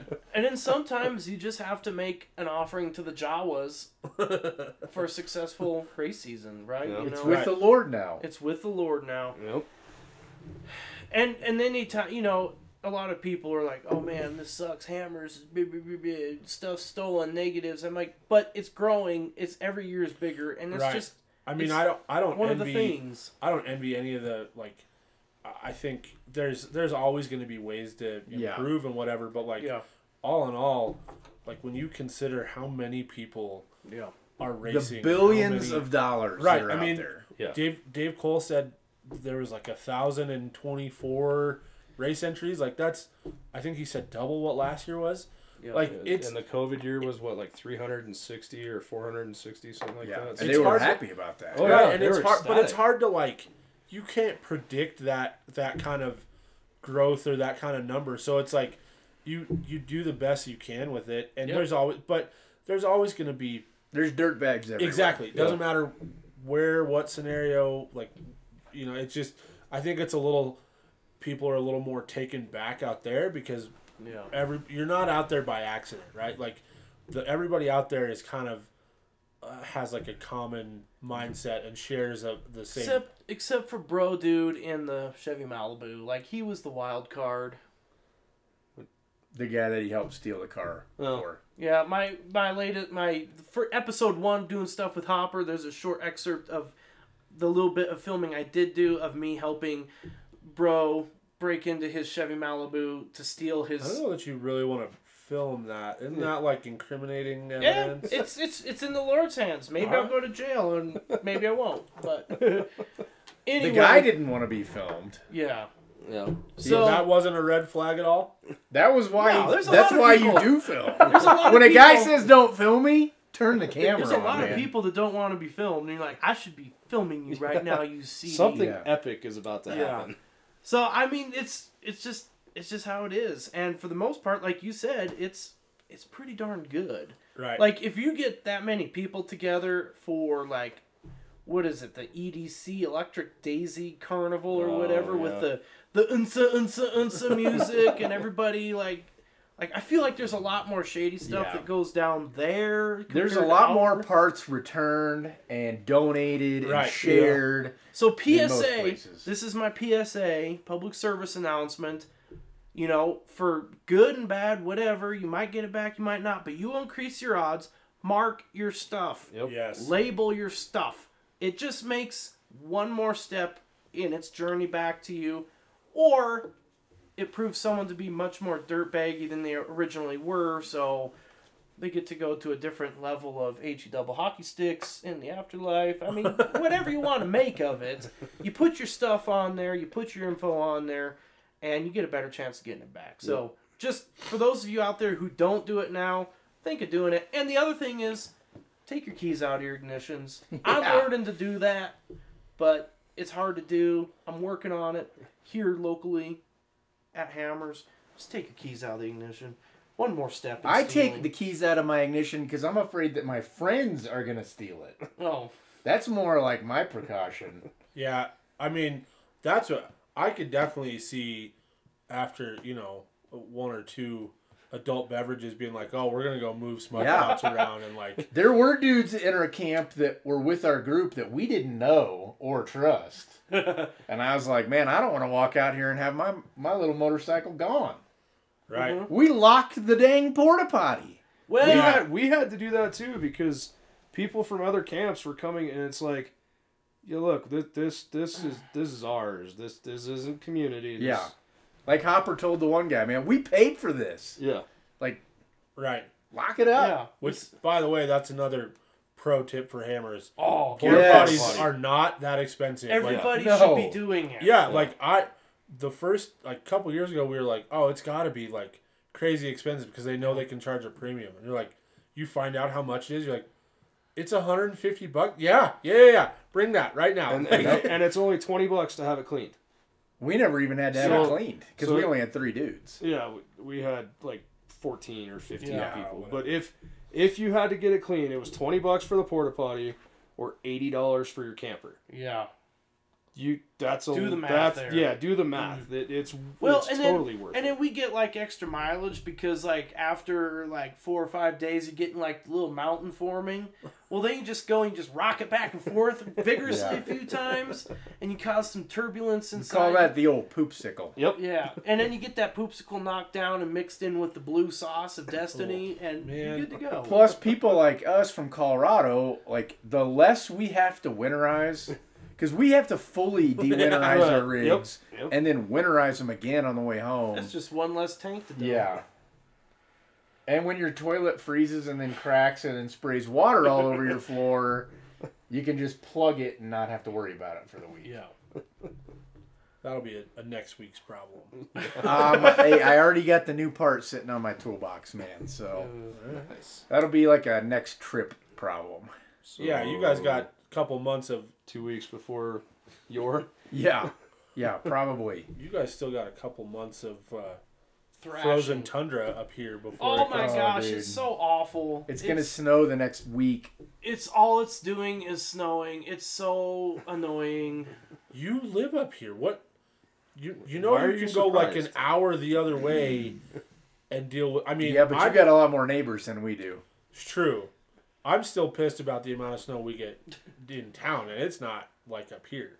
I will have to say though, like I never hated it up until like last winter. I started to like dislike it, and this winter I full. This on is hate my it. 15th winter, and yeah. It's my 15th But winter. the girls like it. My kids love it. And Yeah, but you know, my wife made an or maybe that was you. Who told me? The kids, they're the little freeloading sons of guns. Yeah, they should love it. They don't have to shovel it. Yes. They don't have to drive in it. They don't have to work around it. They get to play in it's it. just a toy for them. Nope. Well, that's why you start them shoveling young, so they'll learn to Looks hate it like a just bunch you of do. work to me. Well, not only do I have to like shovel like sidewalks and the patio, but then you get like a cramped backyard, and then you're like shoveling off hot tubs, and then you crawl up on the roof because of ice dams, and all your vents get clogged by it because it gets deep. So then you're shoveling your roof, and then you got to shovel your shop roof. Well, You and gotta then go you're on work. the fire department, so you get even goofier calls when it's frozen and cold. Well, here's a good thing. Now I'm an officer. I just stand there and make all the kids go do the work and tell them what to do. So like they're the ones shoveling off the old ladies' roofs at 2 a.m. in the morning. I don't get me wrong. I put in my time. That was me. I was up there shoveling all those roofs and dealing with all the goofy calls. But now I've earned rank, so I get to stand back with the radio and make sure that no one falls off the roof with the goofy calls.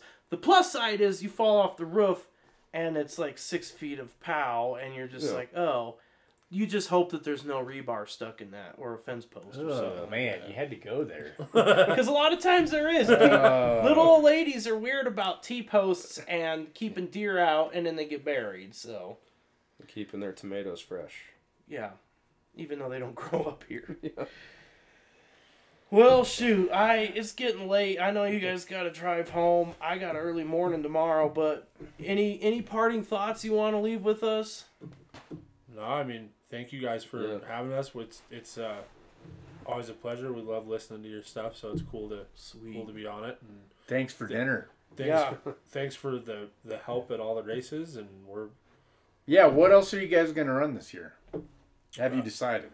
we're gonna run Montana for sure. In May. Yep. In May. We're tossing around Vegas to Reno. Crandon, hopefully. That's a tight turn from Vegas to Reno to Crandon. Yeah. If we run Vegas to Reno, we have, by the time we get home, we have 5 days to re-prep the car to be on the road for Crandon. Wow, that is I'd a love tight to see turnaround. that car in the desert, though. I'd be real interested to see Me how too. it does. And then possibly Disney. And I want to go run Havasu. I think that's going to be a lot If of fun. anything, Havasu's just going to be a good family reunion. Yeah. Right? Yeah. I think that's gonna be a fun one just because nobody's ever raced there, right? Yeah. So you've got the sadistic mind of JT. You know, let loose. JT always talks a big game on these courses. And Don't encourage him. I've never really been let down by a JT course. Right. Yeah.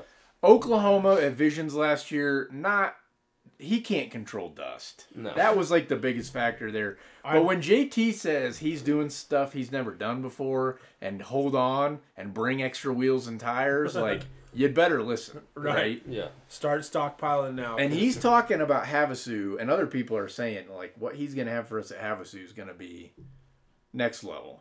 Maybe we should try and fit a snorkel somewhere. Perfect. Oh, man. No, you're just doing forced induction. You're doing like a super soaker picker-upper. Yeah, so we can force the water in. Yeah, I know. Places where it can't Twice get out as of. fast, more times the fun. Yep. Well, it'll be fun to see your guys' car out. Yeah. We're excited for Montana too. I think that car is going to be That's a riot at gonna eat. Montana. At Well, and I'm Montana. super excited to see like what you guys can do once you get some time to like actually spend some time with it instead of like, oh, we're pulling out of a shipping container and then racing 3 weeks later. Yep. Yeah. So I'm super excited to see where you guys go with this, because I think you're going to go pretty damn far. Oh, that's the goal. That's why we did it. The other thing that it's getting is a new brain. So ECU Masters is a big partner of ours this year too. Okay. So that's going to come with the blower. So it should be a lot of fun and a lot of learning curve. Yeah. So, Reasonable expectations. yes. That's the biggest key that I've learned with race cars. And with Just in general. Reasonable life. I'd expectations. say life. Yeah. As long as we've still got a smile on our face Right. and we're still having fun. Remember, kids, the worst day racing is still better than the best day in the office. Absolutely. Don't ever forget that. Yep. I tell that to myself a lot. Me too. At 9:30 p.m. at Remote Pit 2, that was the motto. And it was very true. And it was effective, man. Yes, it was. Because we could have been at our sewer plants at 9:30 p.m. Don't jinx us. unplugging drains with pitchforks. It could have been so worse. Now, granted, I wouldn't have had 85 gallons of dust in my throat, but You would have had yeah, 85 gallons of sewage Yeah. in your throat. I'll We- take dust. we still getting over the cough. It's almost gone. Yeah, it's still there. It's never gonna leave, No. man. Yeah, Hammerlong is like a permanent fixture. in It's your a real life thing. After you've been there. Microbes in the dust and Yeah. blah blah blah. We read about it on Wikipedia. Yeah, it's It's a a real thing. thing. The desert, Mixed- what is it? mixed- Desert fever? Yeah. Mixed in with Valley fever. whatever Valley fever. is out there from 29 Palms from the last Yeah. 100 years of Dude, dropping And the bombs. quality diet that we eat and drink while we're out there. President Yes. Eisenhower was like mixing some weird shit, and those GIs were like, How dropping dare it. you talk bad about such an excellent president? Hey, I like Ike. You should.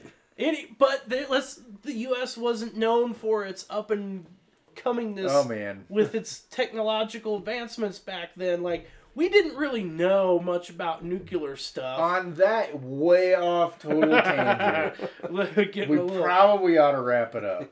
Well, once again, you guys, thanks for coming up. Thanks for having us. Yeah, And- thank you for having us. Yeah. Guys, thanks for listening. Yeah, thanks. We got some more guests lined up the next couple weeks. We got a whole list. Yep, we got a list. And It gets better from here. They were really scraping the barrel. That's how we ended up here tonight. So I'm always surprised by like how many people when we talk to are that want to come on. Like, oh yeah, we'll drive 2 hours over a mountain pass and go to dinner with you guys. This is the second or third attempt that we've Right. we We've actually discussed were up this. here. We were up here for while you guys were doing a podcast, and then we got carried away and never hit right. record. Yeah. We should have just hit record right away, and it would have been fine. Well, and we also did a 2-hour pre-podcast at dinner tonight Yeah. where we talked about all the things that we can't talk about on the podcast. Yeah, some stuff's just not family or political friendly. Yeah. But, yeah, it was a great evening. Like I said, stay tuned for next week. We'll be back with another episode. We're trying to get back on that routine and that horse of having an episode out every week. And, yeah, we appreciate all the feedback we got last week. I had a lot of people ask me which vendors we had issues with and who they shouldn't use. I'm not going to lie. I'm really reluctant, guys, to just throw a bunch of people under the bus. But hit me up and we'll talk and we'll have a little chat. But I love the feedback. It makes me happy that you guys actually listen. You're rambling, Zach. I know. Also, we know that Oh my gosh! we know that our wives are listening because they commented on our Facebook feed this week. Yeah, you got in trouble. It's It's okay. I've been in trouble too. Yeah, we had to clarify a few things. It's okay to be in trouble with our wives because that's part of being married. But let's stop before we get into any more trouble. I mean, I think you need to get into some trouble tonight. No. All right. Well, on that other terrible tangent, thanks for tuning in this week. Hope you guys have a good week, and don't forget time change next week for those of you that are unfortunate enough to live in a daylight savings time zone. Yeah. See you guys next week. You've been listening to The Pit Guys. Follow us on Facebook, Instagram, and all major podcast platforms. We'll see you at the races.